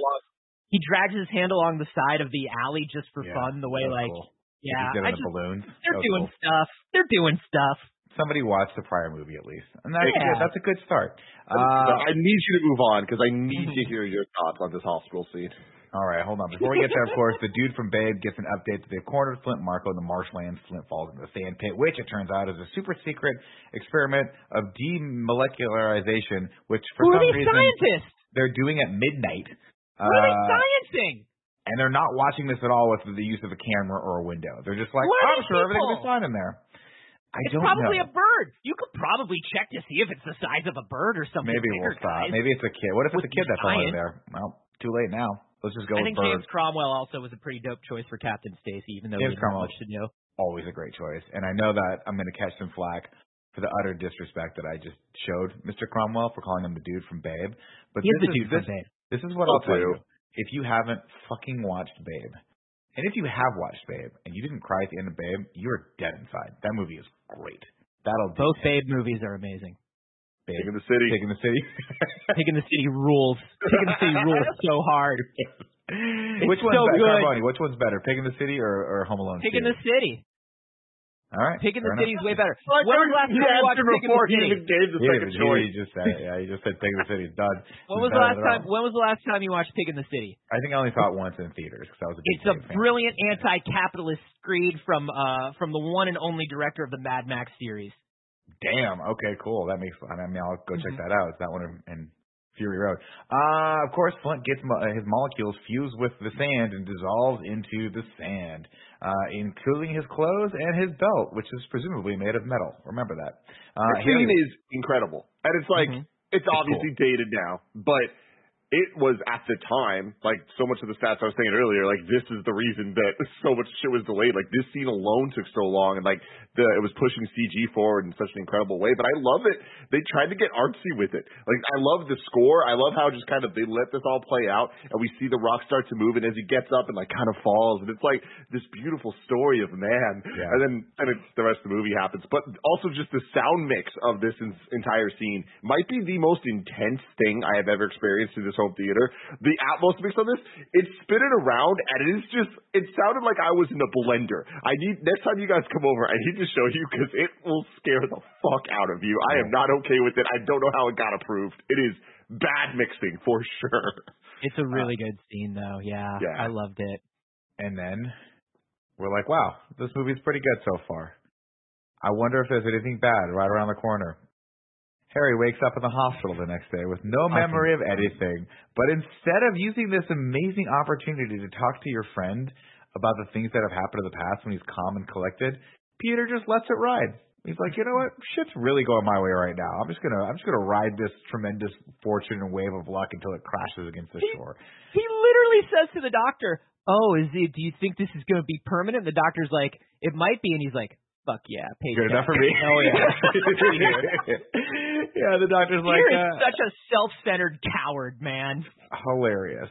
Somebody, you saying that he acts like a toddler, like holy shit, like that, he nailed it. Like I couldn't put my finger on it. Like what was the direction that he's so fucking weird. Like if you cut over and he was just smearing his own feces on the wall, you'd be like, "Oh, Harry, stop, Harry." He's like, "Can we go get pudding, Peter? We go get pudding." Harry. Yeah, Harry. Harry's been good. Harry's a good boy. Let's see. Then they leave, and the nurse tells Harry, "Hey, man, you got some lovely friends there." And Harry says, "My best friends, and I give my life for them." And the nurse replies, "That is very dramatic. It's a very dramatic thing to say." And he says, "I also kill for them." And the nurse is like, "Okay, this is gonna go. That's literally not the way Harry acted before his memory loss. No. Like, why would they're not going back to square one? They're going back to something that didn't exist." Over in the marshland, Flint tries over and over again. This to me is the standout scene in this movie, in my opinion. I like it. I think it's very indicative of the character itself and how he's trying to he's just trying to come back and redeem himself to some degree and do this thing, and he keeps falling over and over again until he spots the locket from Penny, which I'm not even mad that it's made of metal and so is his belt loop, and so why the fuck or his belt buckle, why the hell would this locket still be made there? Why would it not have gotten dissolved into sand as well? But it doesn't matter because when he spots Penny... Maybe the belt buckle's off frame, Nicholas. Why are his pants and his shirt still there? I don't know. Because science. But that gives him the motivation he needs to put himself back together and go to work. I think this is awesome. This is one of those scenes that Tim was talking about to forever remember, and all the animators and all that stuff. I think it's totally worth it. They did 3 years of research for the sand effects, which was like crazy. They had like sand sculptors like come in and do stuff for them. They were like doing wind tests. It's crazy. Like if you ever get a chance to watch like the behind the scenes making of for the sand effects, it's nuts. That's pretty cool. The next day, NJ comes over she's like, oh my God, the reviews are in, and guess what they said? I can't sing. And I was like, wow, I actually do have good opinions on things, it turns out, Tim, regardless of what the comments say. And Peter's like, don't worry about it. This shit happens to me all the time. I'm Spider-Man. People are always trying to, criticize me. And she's like, no, I look at these words as if my father wrote them. And Peter's like, oh, I'll pretend like I didn't hear that, because that's a lot to unpack right now, and we got lunch reservations. When she's like, it's not about you, and he's just like trying to put the happy face on, and he's talking about like himself. I was just like, holy shit, this dude is such a self-centered, like, let's just fix it and move on, and here's what I'm like. And it's just like, dude, Peter is the worst in this movie. I cannot defend. I've been defending the rainy Peter, to you guys, and I can't in this movie. He's indefensible. He's horrible. He's not my Peter. The scene is interrupted by a Peter. Hey, Cliff Robertson died making this movie. No Cliff Robertson jokes, Nicholas. Yeah. Don't you set him off, Timothy. You're right. This was Cliff Robertson's last movie. Yeah, it was, unfortunately. Fuck. That's a hard one to leave behind. Yeah. The scene is interrupted by a police call that comes over the scanner that talks about a crane. That's out of control, man. The Spider-Man universe, we are just obsessed with cranes in this household. And then cranes. He looks at Mary Jane and he says, "Go get him, Tiger." And she's like, "No, bro, we're talking here." And he's like, "Sorry," and he bangs out. Turns out though, we cut over. Gwen Stacy, very multifaceted, very very smart scientist, dedicated college student, and also copier machine model. Making Gwen a model was a very interesting choice. It was an interesting choice. And it's funny because you think, oh, okay, well, she's a model, that's going to come into play to some degree, or maybe the copy machines or whatever the hell she's modeling are going to come into play. None of that has any relevance to anything. I think they just wanted her to, like, be on all fours on a copier machine because that would be sexy or something like that. I'm not quite sure why this happened. She could have literally just been in the building. That's the thing, is like, there was no reason for it to be a photo shoot, and if you're doing a photo shoot to show off Gwen Stacy as, like, hot model or whatever, like, even this was weird because she was just, like, hanging out by a copy machine dressed for The Office, and I'm just trying to figure out, like, taking the model thing from MJ and giving it to Gwen. I think that's what it was. Like, what are they trying to do here? And I think this is more indicative of the Raimi thing where it's like, he doesn't know what to do with women. Doesn't know what to do with these women. I mean, that's what this reads to me as, is like, it's them going, how do we make a character that's somehow worse than MJ, and that's how we get Gwen Stacy? Because, like, to the model thing, like, I don't know, like, it doesn't make sense, and it doesn't feel the way they introduce Gwen doesn't make her feel like an important character to the story. Like, it's not until later scenes where she comes back. I remember watching this movie the first time where she comes back, and I was like, oh shit, was that the girl from the last scene?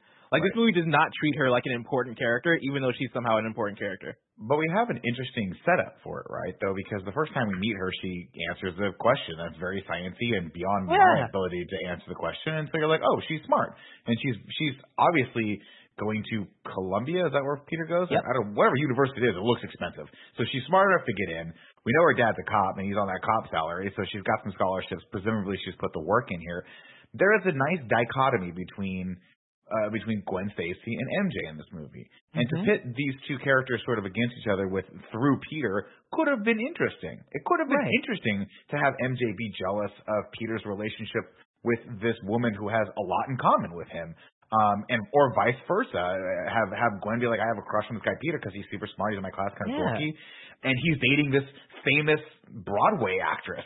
Like that's kind of there's some interest there that we could have played with. And the idea that to make her a copy machine model. And the idea that she and Peter could vibe on that level, you know what I mean? Like that could be he's getting something from Gwen that he doesn't get from MJ. Right. And especially when you're trying to set up Eddie Brock, who we are about to meet in the worst way possible. Oh yeah. Setting up Eddie Brock as a mix between his amazing his 616 Earth 616 and his ultimate universe. It's kind of interesting. The idea of Eddie Brock as a bizarro Peter Parker, I think, is an interesting idea, and I think is something Sam Raimi tried to take to make Venom interesting to him, because Sam Raimi hates Venom. So Eddie and Gwen being this bizarro Peter and MJ could have been a very cool thing, but they just set it up and then just leave it. They do nothing with it. I think the big problem is it goes back to, in order for the MJ Gwen kind of thing to work, we need Peter to be better than he is, and not just in this movie, in all of them, because when you look at his relationship with MJ, there is nothing missing from their relationship in his mind, because she's literally just a 10 out of 10 perfect to him. Even when she fails, in his mind, he's all googly-eyed and like, you were the best thing I ever saw. Like, it's just weird. Like, they set it up as if she is just utterly flawless, or at least he doesn't give a shit. Yeah, she's absolutely. But it doesn't matter, because I'll tell you one thing right now, guys. All of that very, very well constructed, and in my opinion, very well worded criticism. You better take that and stuff it out the fucking window, because the scene that happens next, come on, with him catapulting himself, the crane hits, whatever, the guy, ooh, and then Spider-Man flies in, and he saves her a split second before those fucking, like, massive concrete things slam into each other. Somebody knew what they were doing somewhere in this movie. Somebody knew somewhere, yeah. The action's on point. Awesome. The action is great in this movie.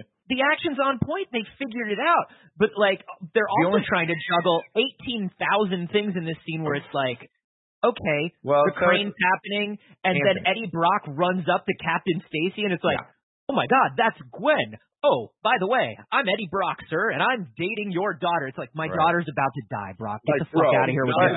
The girl you're dating is about to die. You smarmy motherfucker. And you're smiling with the camera.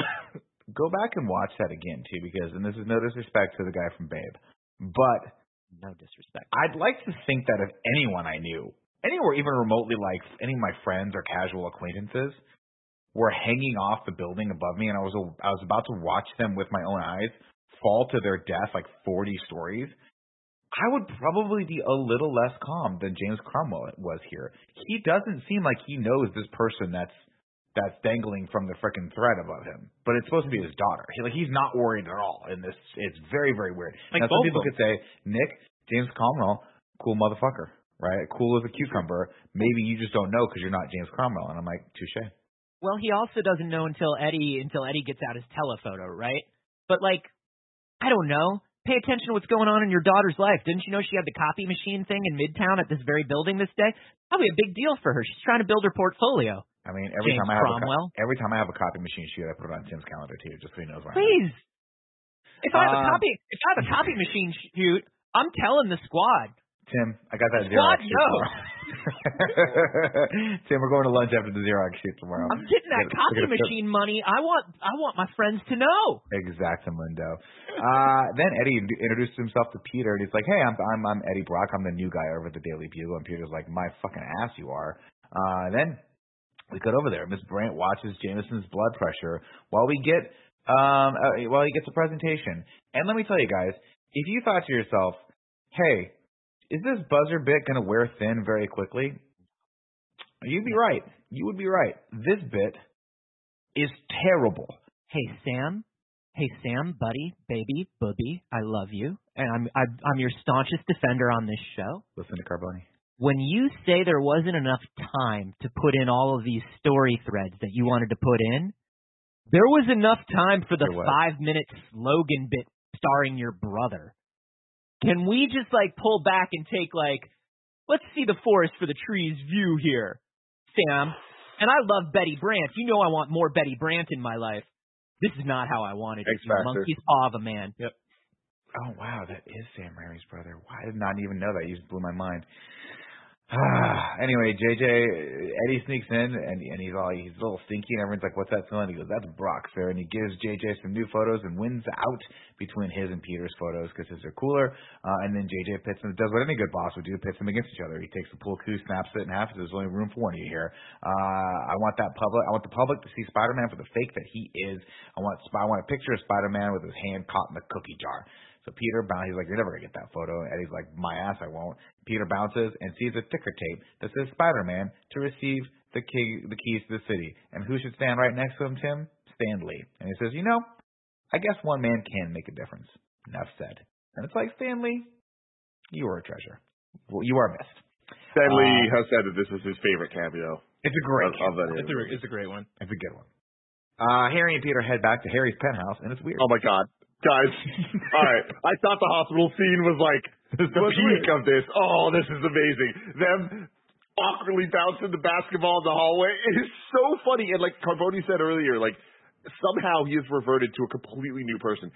I never once would have believed that the Harry and Peter we knew from the other movies, have ever touched a basketball first off.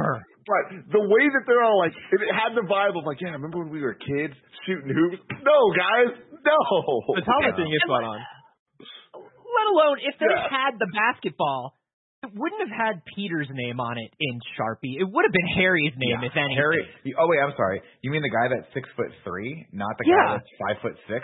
The tall, good-looking guy who the guy that looks clearly athletic, that he would play basketball, not the guy that's donated his entire life to science. How did Peter Parker own one basketball? Get out of here. Get out of here. And they're just bouncing the ball through the Dakota or wherever the hell Harry is supposed to live.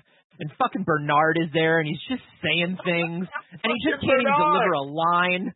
Bernard is in there, and he's just like, oh, boopity boopity boop, and I'm just like, I can't even remember what Bernard says, because it doesn't sound like a human. It just sounds like a man reading off a card. Yep. It sounds like a 1990s speech synthesizer. You remember when you used to type into Macs? Yeah. Like back in the 90s, you'd be like, I can make my Mac say, I can say I can make my Mac say poopy poop poop, and it doesn't sound like a human. It sounds like a robot. That's what Bernard sounds like. It sounds like they're whispering the lines in his ear as he's trying to say them. Why didn't they recast Bernard at any point during this trilogy? I don't know. Bernard! But I'll tell you this right now, guys. Peter throws the ball. He's like, catch. And Harry's like, oh, and then stumbles, and then catches a vase and palms the ball. And then Peter goes, you still got the moves. What moves? The moves, Anthony. The moves. In the first movie, Peter gets into a fight, and somebody asks Harry to help, and he refrains. And that's the most physicality we ever get out of Harry. Yeah. MJ heads back to her show and finds that they have replaced her with a lead that can actually sing. And no one's surprised. This is you do not get fired from a Broadway show with a message on your machine. Well, they said there is one throwaway line where he's like, we called her agent. Did the agent not say that? And it's very, very sad. And the producers are like, we can tell people that you felt ill or something like that. And she's like, no, I'm just going to bounce. Let's see. Then as she runs out, we get the scene in the parade where Peter heads to the parade for Spider-Man where they give him the keys to the city. Turns out Eddie isn't dating Gwen after all. They just had coffee one time and he's just been creeping her out ever since. And then a couple of beat cops chase Flint Marco into a truck full of sand. And man, it does not go well for them. MJ and Harry catch up, and MJ confides in him that she was like, how's the play going? She's like, I actually got fired today. And he's like, oh no, it sucks. Turns out Harry is like, you know what's funny? I've been meaning to tell you this. I've never really told you this in all the time you've been an actor, Tim, but back when you first started at IGN, I actually wrote a full play for you. No, you didn't. No, you didn't, Harry. No, you did not, Harold Osborne, a delinquent who got kicked out of 15 schools. You did not sit down and write a play for a girl that you only hit on because your best friend, who your father liked more, wanted her. Yeah. You absolutely did not do that, Harry. I also want to say that the way they're painting MJ as jealous of Spider-Man here in the first act is not a good look. And as much as MJ has been thrown under the bus for the past two movies, she gets real thrown under the bus in Spider-Man 3. She sure does. And man, this scene is something. Gwen gives Spider-Man an awesome intro as he swings in as the marching band, who we can all agree are the true heroes of this film. Play the OG Spider-Man theme, and it slaps. It slaps, man. This is so awesome. And I will say, for what Carboni's talking about, it's real bad. Like, they don't handle the story well at all. But there's three elements that make this scene fantastic for me. One, the song, obviously. Two, the kids saying, "No, Spider-Man, don't do it." Like, that is so funny. Great. But then there's the third that legitimately, us as an audience, all of us, every time I watch this movie, I'm watching it, I'm like, "Oh, don't do this, Spider-Man, don't do this, this is bad, this is really bad." And every time he does it, and every time it hits hard. I don't give a fuck about Mary Jane in these movies, but in this instant, I'm like, no, you broke her heart. Why? Why would he let Gwen Stacy take the mask off him to kiss him? Why would he do that? What in this moment? Remember, this is pre-symbiote. He's not wearing the symbiote. Exactly. He's just an asshole. Yeah, it's one of those things where, like, no matter how you skin it, this is a dick move. And this is a move that Mary Jane has every right to be angry about. And especially since that was, like, the literal exact way they had their first kiss. And, like, the most romantic thing ever. And he's like, "Yeah, go ahead and kiss me. The kids will love it." And then meanwhile, we have evidence that the kids will not love it. That kid, the pro, is like, "Don't do this to me. This is traumatic. I haven't discovered girls yet or my sexuality." Anyway, it's little kiss on the cheek, Gwen Stacy. Yeah, give a little kiss on the cheek. One. Not below the mask, above the mask. That's a superhero first base. Yeah. Also, Spider-Man. It's very weird, and goes again toward my point earlier, where I'm like, Spider-Man, Peter Parker's actions in this are kind of shitty, and let me tell you something. Once again, this is not Sony. This is not the studio. There's no way this was a studio note. This was Sam Raimi writing this. Sam and Ivan Raimi put this in clearly. So, what's up? So you hate Peter from here on out, but do you hate Sandman? Thankfully, Sandman flies in and breaks up the party because he's on his way to rob an armored car. And Spider flies in and says, like, "Listen, man, I don't know if you know this or not, but I'm the sheriff around here." And then Flint's like, "Oh yeah," and just knocks his ass out of the car. And I like this scene. I think, this action sequence is cool and fun. It's so good. Thomas Hayden Church lost 10 pounds of fat and gained 28 pounds of muscle. God, jacked. He is ripped in that scene. Anytime he stands, he does this thing before he turns into sand where he like flexes a bicep. He like bends at the elbow before he turns into sand. And every time he does it, I'm like, fuck, the Sandman's ripped. He's going to kick your ass, dude. Yeah, bro. It's definitely one of those things where like, how is Peter ever going to beat him? And it turns out water is the key to him.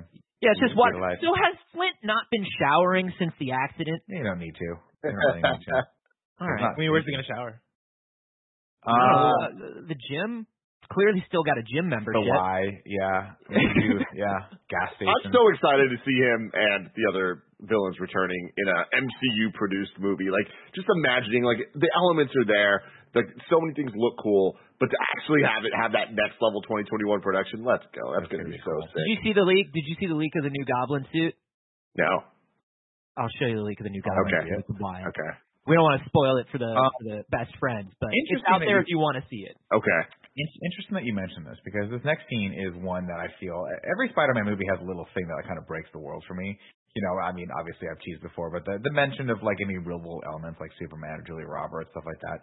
But this one takes the freaking cake. He goes up to the top of the building and takes his boot off to shake it out, and the costume has a little stirrup at the bottom to keep it from riding up. And I'm like, yeah, what? I love it.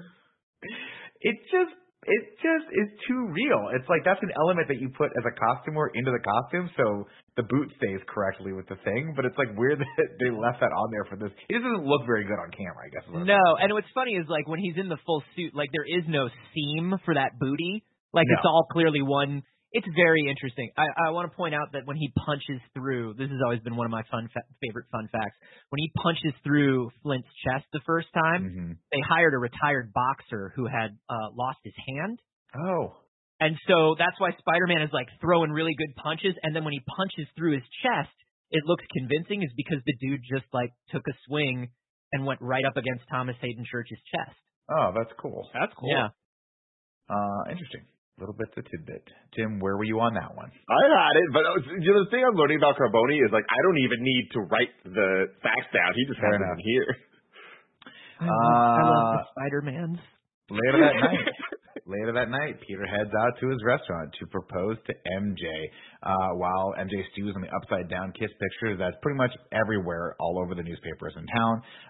We get another cameo from a banger, Bruce Campbell. Is it a cameo? Is it a cameo? It goes on a long time. How long is a cameo to you, Nicholas? Let me ask you, Nick. You're a big movie fan. You're a film buff. You know all the terms. You know the lingo. In your mind, what's the difference between a cameo and a featured supporting role in a film? Just if we had to spitball it.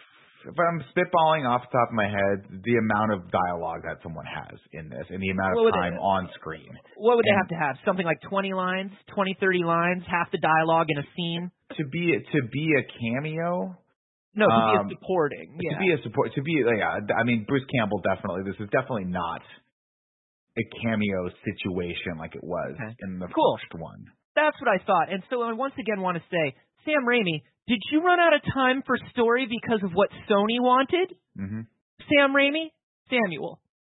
Please. I'll tell you this, though, Carboni. Bruce Campbell's whatever fiat that he bought with the money from this, he owes all to Sam Raimi. Because he was probably going to get like one line in this, and Sam's like, why don't we buy you a house? And he's like, cool, I'll shoot for 20 When Sam weeks. Raimi secures when Bruce Campbell secures the bag, we all are happy.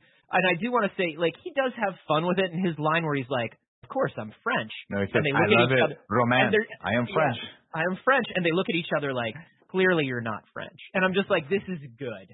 But it takes up too much time in this film.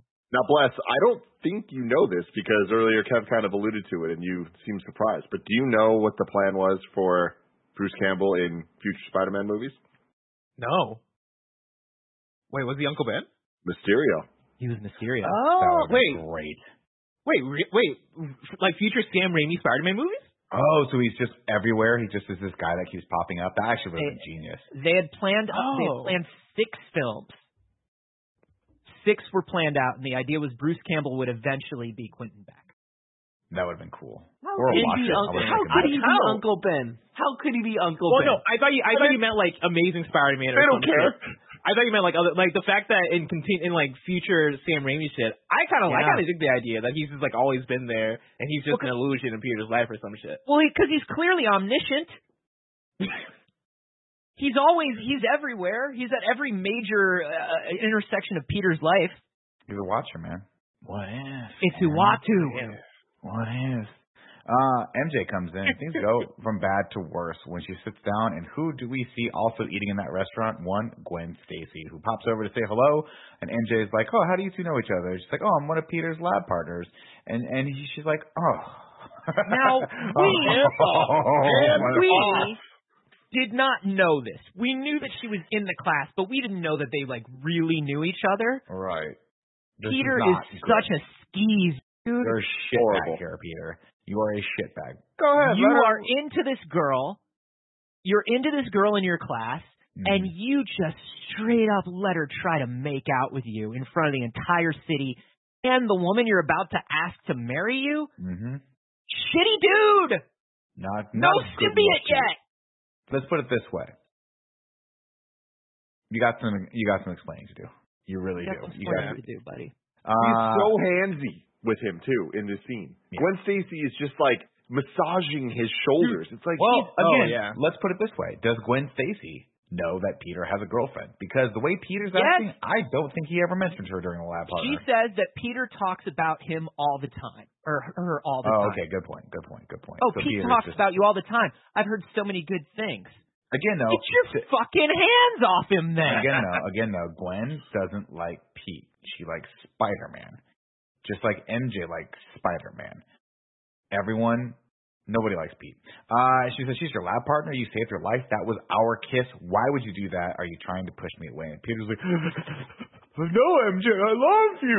And she's like, do you? Because you just maxed it down on Gwen Stacy. MJ leaves as they bring Peter his champagne with a ring in it. And this whole scene is just the humor here, whatever. It just doesn't work. It's doing a lot, but I appreciate, and it's another bad callback here, but the music they're playing is the song that MJ sang in the beginning of the movie. Mm-hmm. And it's just like, even that feels tone deaf for Peter to choose, where it's like, cool, she doesn't have that job anymore, Peter. Like, this is just insult to injury. Like, but he doesn't know that at this point. Right, but if he spent 5 minutes with his girlfriend, he was proposing to, yeah. But to be fair, that like, and this is the thing too, is like, this is where the writing really starts to break down, and the characters start to feel very, very thin. Is that he should know that the movie doesn't feel real, because MJ should have been like, Pete, I lost my job. Like, she should have called him and been like, dude, they fucking fired me, and I don't feel like going out to dinner right now because I just lost my job. Like, these characters talk like sitcom characters from the 90s, where it's all just stupid dialogue to get them into these dramatic irony situations that just feel so dated at this point. What if I say anything but what a human would say in this situation? Yeah, exactly. What if I talk like... Yeah, exactly. Snowbike Mike just joined the conversation, and I'm curious to see what his perspective is on this scene. Mike? Yeah, that was crazy, man. I can't believe that. I don't know. Thank you, Mike. Thank you, Mike. We'll check in with Mike again. Mike will hang out. We'll check in. I want to get his perspective as we continue, as this story continues to progress. Peter gets a call from the dude from Babe. Turns out, Tim, you forget everything you know about dead Uncle Ben's murder, because the guy with the frosted tips, whose name eludes me right now, he's not the guy that killed Uncle Ben. Turns out Flint Marco was the guy that really killed Uncle Ben. I don't hate it. Like, when you start thinking about it too hard, it ends up not making sense. Because, like, at some point, like, why would have, at the very least, Aunt May not known, like, who the real killer is? Like, I'm not too familiar with murder, but, like, I'm pretty sure that if the police and shit found out and, like, were, like, hunting someone down for murder, like, oh, it wasn't the person you thought it was, that's information they let you know as a family. You'd be really surprised. Yeah. I don't think Spider-Man needs more motivation to hunt down the giant man made of sand, other than the crime man is made of sand and he's doing a crime. Right. I understand the motivation because the best Spider-Man villains have connections to Peter in his personal life. But hey, man, you've already got Eddie Brock in this movie. You've already got Harry Osborn in this movie. Could Flint Marco not just be a dude made of sand who's trouble? Yeah, I hated this a little bit, especially because we're watching this coming off of watching Spider-Man 1 a few weeks ago. And if there was any sort of hint, I know they weren't thinking about it at the time, but if there was any sort of hint of like, hey, it wasn't me, like I didn't do it, or some shit like that, as Peter was murdering him, then I would think this is 100% like forgivable and cool. The fact that this feels totally like a Metal Gear style, hey, it was nanomachines the whole time. Oh, yeah, Sandman killed Uncle Ben in that movie years and years ago that you watched and hopefully forgot by now. I feel like this is such a weird choice. Who is standing just out of frame. Yeah. You can't see it, but there's a supercut where he's actually holding the elevator door for the guy. Oh, I digress. Peter goes off on the guy from Babe, and the guy from Babe's like, hey, calm down, kid. Like, don't talk to me like that. And Peter's like, you just told me that the guy that I thought killed my father figure is not that guy. I have every right to be mad about this. Yeah. And now I have another chance at vengeance. So now he's going to go kill that guy, and I'm going to put that guy in the forever sleep.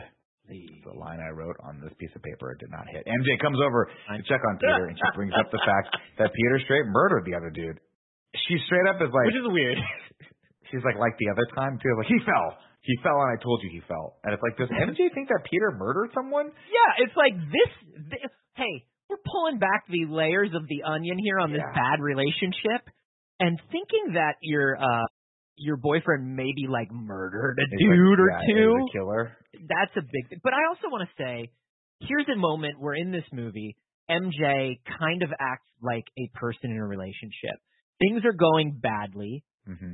She didn't communicate everything that was going badly, but she knows, and because of that, she was hurt, but she knows Peter's having a rough time, and she shows up, right? She shows up anyway. And Peter's just an asshole. He sucks so bad in this scene. Right.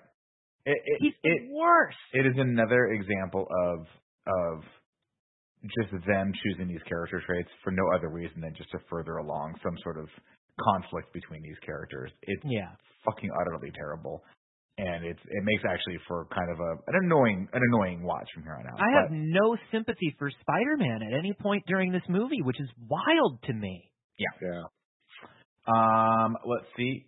oh, this is the part. So he pushes her away because it's a movie, and then Venom finally climbs on. Venom's like, you know what? I'm tired of just hanging out over here in the corner. I'm gonna finally climb onto Peter. I'm not sure what Venom has been doing for the past week. Maybe he was asleep, but I'll tell you what, guys. This is the point of the movie where I think to myself, this movie could use 100% more jazz. Mm-hmm. Oh, good. Oh, good, it's coming. Where am I? And Peter wakes up in the all-new black Spider-Man costume, and it is dope as fuck. And then he talks to himself. He says, what is this? I feel, wow, this feels good. And then he takes off. And Peter takes over. I do want to say there was a scene that was cut. I don't know if it was here or if it comes up later, like around the jazzy montage. But there was a scene where the symbiote fights crime and is very brutal. That was cut out of this movie. Hanging them up and shit, like hanging up like criminals, like in fucked up ways. I think it was. I think it was on like the DVD or the Blu-ray. It might not have been on the UMD. Bless. I'm sorry. Damn, that sucks. Is this movie the reason why like we haven't gotten like a Peter in a black Spider-Man suit since it? This is the problem. I was talking to Nick about this. I think after we saw Eternals, but the biggest problem with where we're at with these Spider-Man movies is because they've rebooted and because there's been so many of them, we're almost never just going to get a pure good version of so many iconic characters and storylines and moments like the Black Suit Spider-Man. Like, how would they even make that work in Tom Holland's Spider-Man? Like, I'm hoping we get some version of it someday, but like, I just think we know too much, and especially we'll see how they handle No Way Home, but it's going to be a tall order for them to kind of like button it up. I think it's easy, unfortunately, because we have the Tom Hardy Venom right now. I think it would have been easy to do a black suit Spider-Man because we had Infinity War, we had Peter go to space, we're going to have the Kree Skrull War in Phase 4. There are opportunities for this symbiote to find its way to Peter Parker that make sense within a cinematic universe that maybe didn't make as much sense for these movies. But because Venom already exists in the SSU, like I wonder if we'll ever see that. Yeah, it's just we'll see. We'll see. Yeah, I do say, like, look, I like James Acheson. Y'all know that I love James Acheson's costumes throughout this entire trilogy. I didn't like the fact that Peter's spider suit was literally just his spider suit, but black. It rubbed me the wrong way. I'm torn on it, Carboni, because I remember when I first saw the posters and shit, I was a little let down where I was like, oh, come on, like, we want to see the big white spider and all that. Mm-hmm. But I do kind of think that over time I fell in love with it. Like, the shots of him with the reflection on the skyscraper, and it's like the normal suit and the black suit, I like that it's the same thing and that it just kind of went over it. But okay. There's a slickness to it that I like, that I really dig, and I think the fact that it's just a black Peter Parker Spider-Man suit makes it so that Eddie's Venom suit can kind of stick out by comparison. Unfortunately, yeah, sucks. Venom doesn't look terrible. I think he does. I don't think. He also doesn't sound great. But we'll get there. Peter takes some of Venom over to Dr. Connors. It was pretty casual up the whole live symbiote thing, trying to bond with Peter. So casual about alien life. Yeah. Hey! So casual! Both of them weird. so casual! So weird. Later, Peter hears a call over shades of the Columbia University being like, oh, did the super spider get out? So weird. Nobody is... Hey, Linda, make a note. The super spider got out.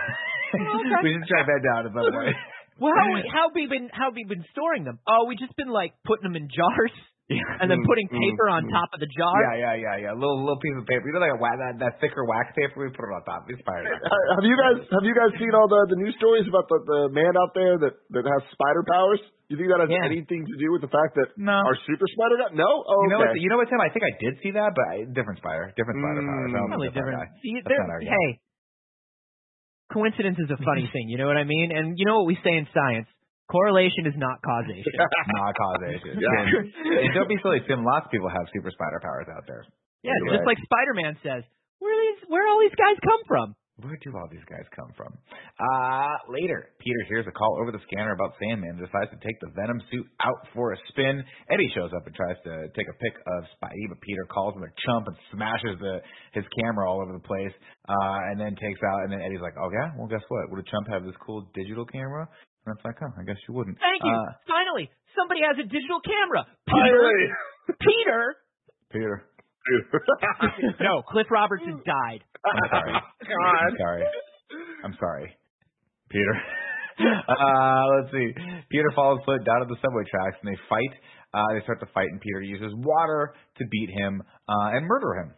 I love the scene, even though I don't love the water being the solution. I feel like the villain weaknesses in this movie are definitely kind of a weak aspect, because I didn't care for the water and I didn't care for the sound being the thing to take out Venom, and I don't know if there's any comic book like history there that leads to that. But either way, it's not a great it's not a great solution for those. But the fight itself between Peter and Sandman, I think is sick. Like when he pushes his face into the train.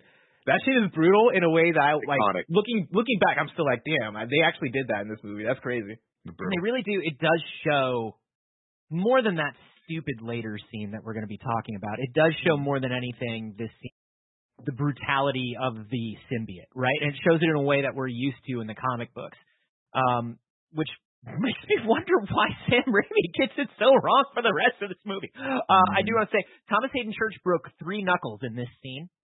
They told him that the column had been replaced with a breakaway brick. Okay. And the prop team had forgotten to do it. Great. And so they called action. He turned around to punch that breakaway brick on that column out of the way and straight up just broke 3 knuckles on the first take. Oh my God. Good. I've been there. Let's see. No, you haven't, you liar. God damn, dude. We've all put knuckles into the role, Kevin. Have you not? Bleed for your art sometimes. Kevin got a back injury last week for content. Kevin knows. Yeah, it's true. Kevin decided to go slip and sliding around some stairs. Okay, so then he walks out, and guys, there's in my opinion, there's 2 phases to this movie. There's the setup phase, and then there's what we'll call the Hepcat phase. Good. This is when he walks out, sees his reflection in a broken mirror, and decides, hey, my hair is not quite stupid looking enough. Let me just comb it down. So now I would like everyone, if they can, to comb their hair down.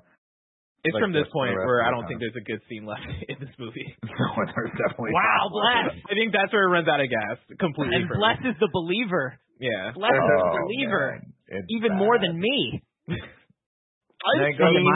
Video essay breakdowns. Oh God, Carbone, you still look good though. That's not fair. Am I a bully? Am I a Bully Maguire now? Bully Maguire, dude. You're emo Spider.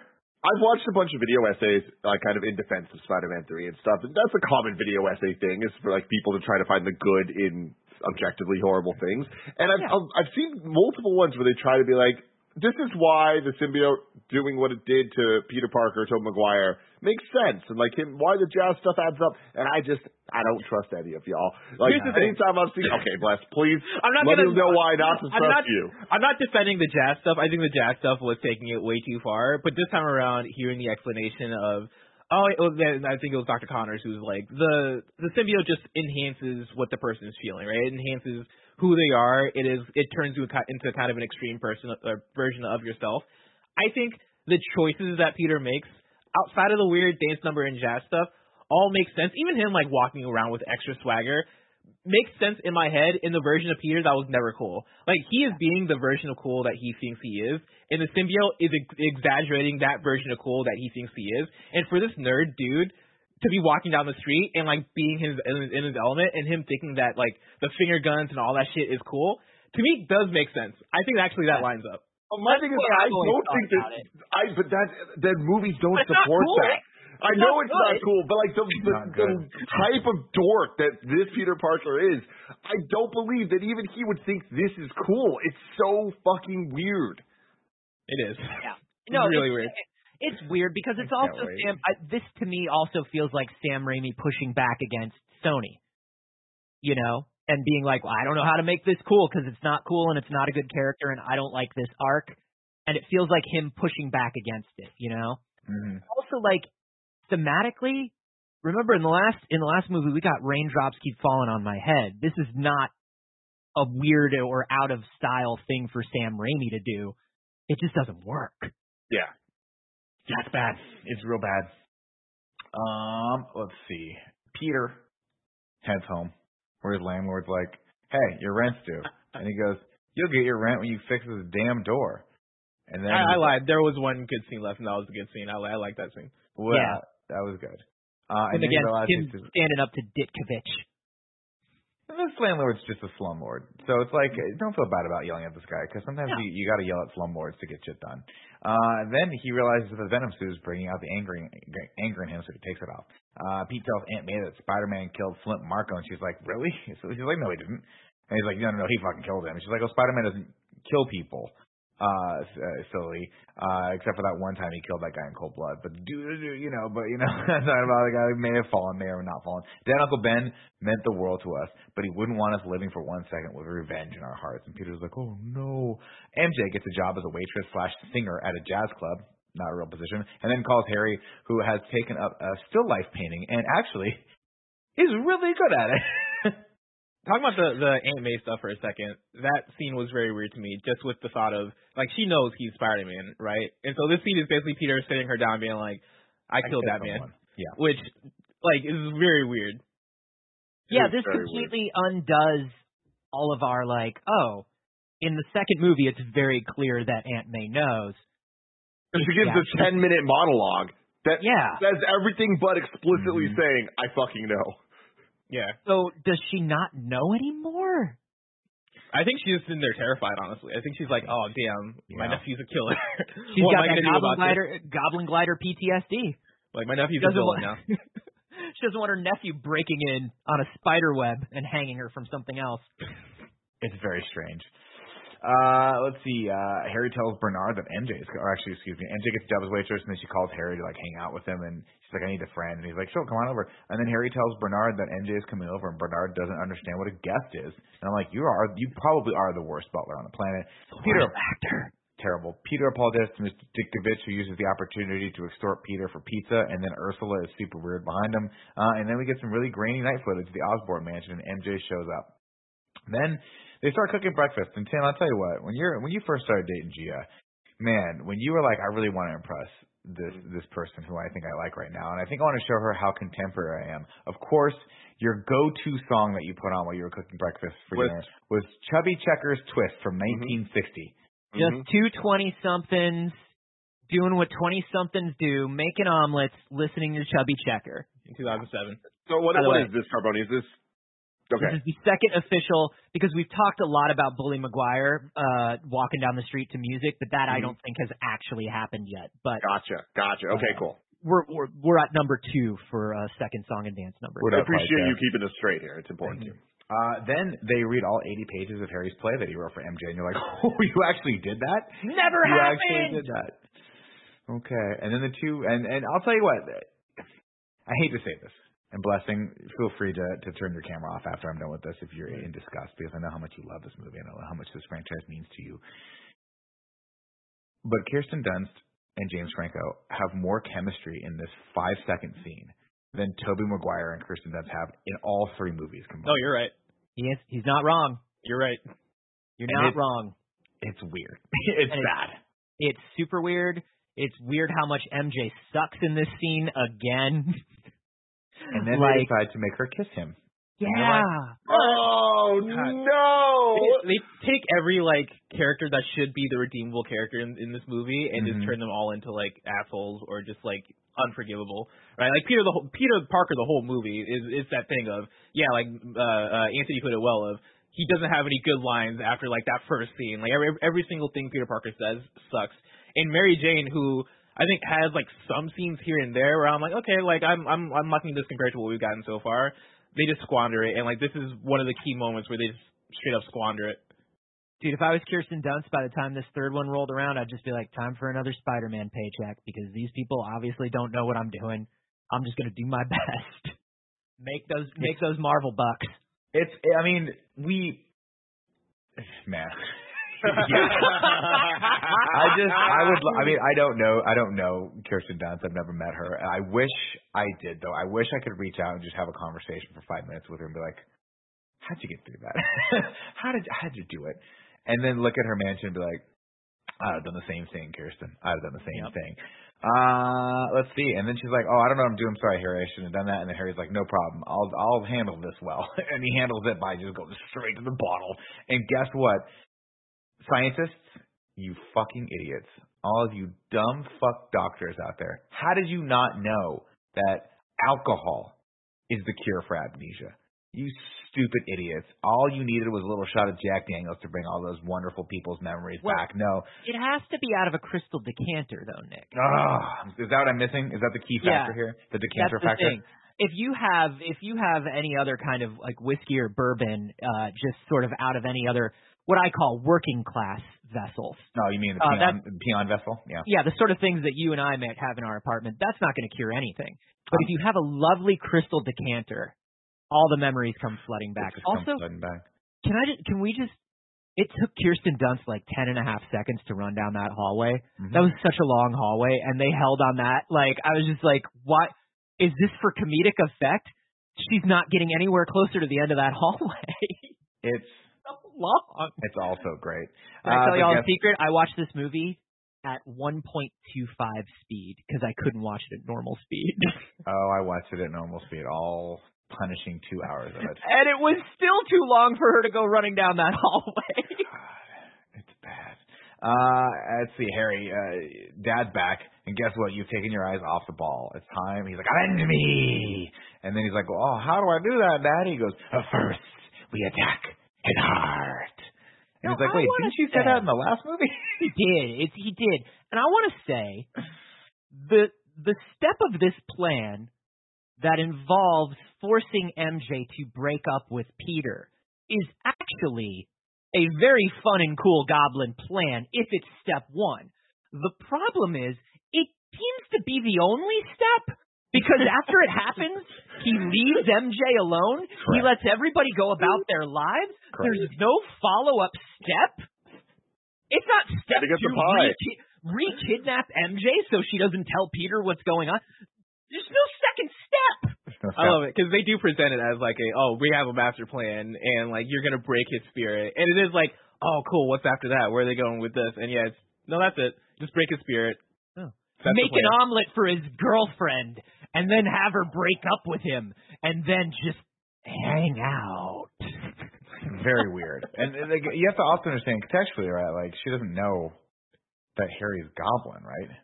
No, I don't think Peter has told anybody about Harry, including her. Yeah. He's trying to get out of it. He's like, yo, this motherfucker don't remember shit? I ain't saying shit. Yeah, but like also, just like, again, a shitty fucking thing for Peter to do. Hey, you know that guy you hang out with sometimes?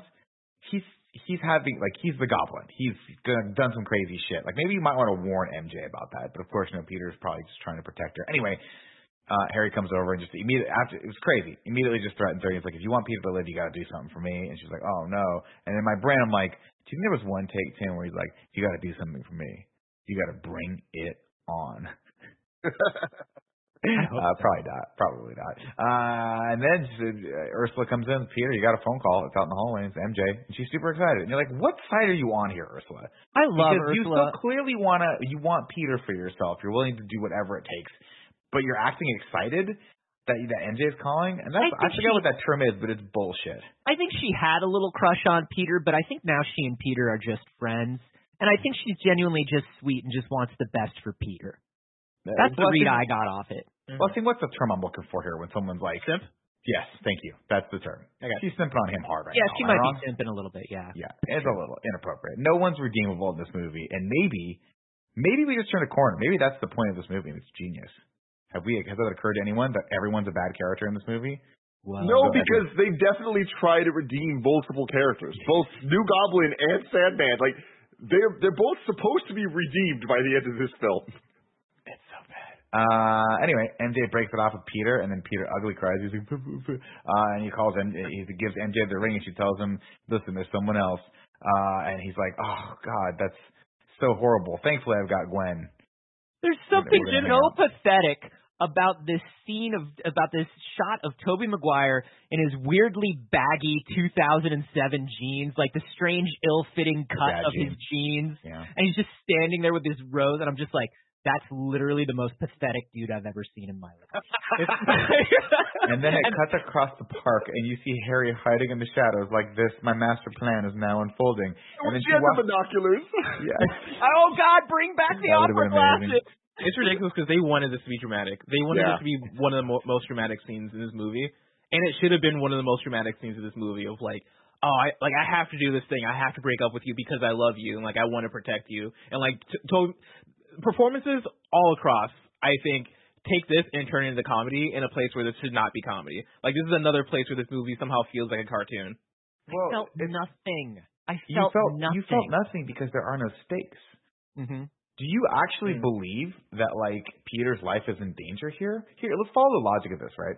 Harry, who... I think he's going to trip over his jeans and hurt himself. Well, I mean, I've done that. His life is in danger. Let's not make fun of people like that.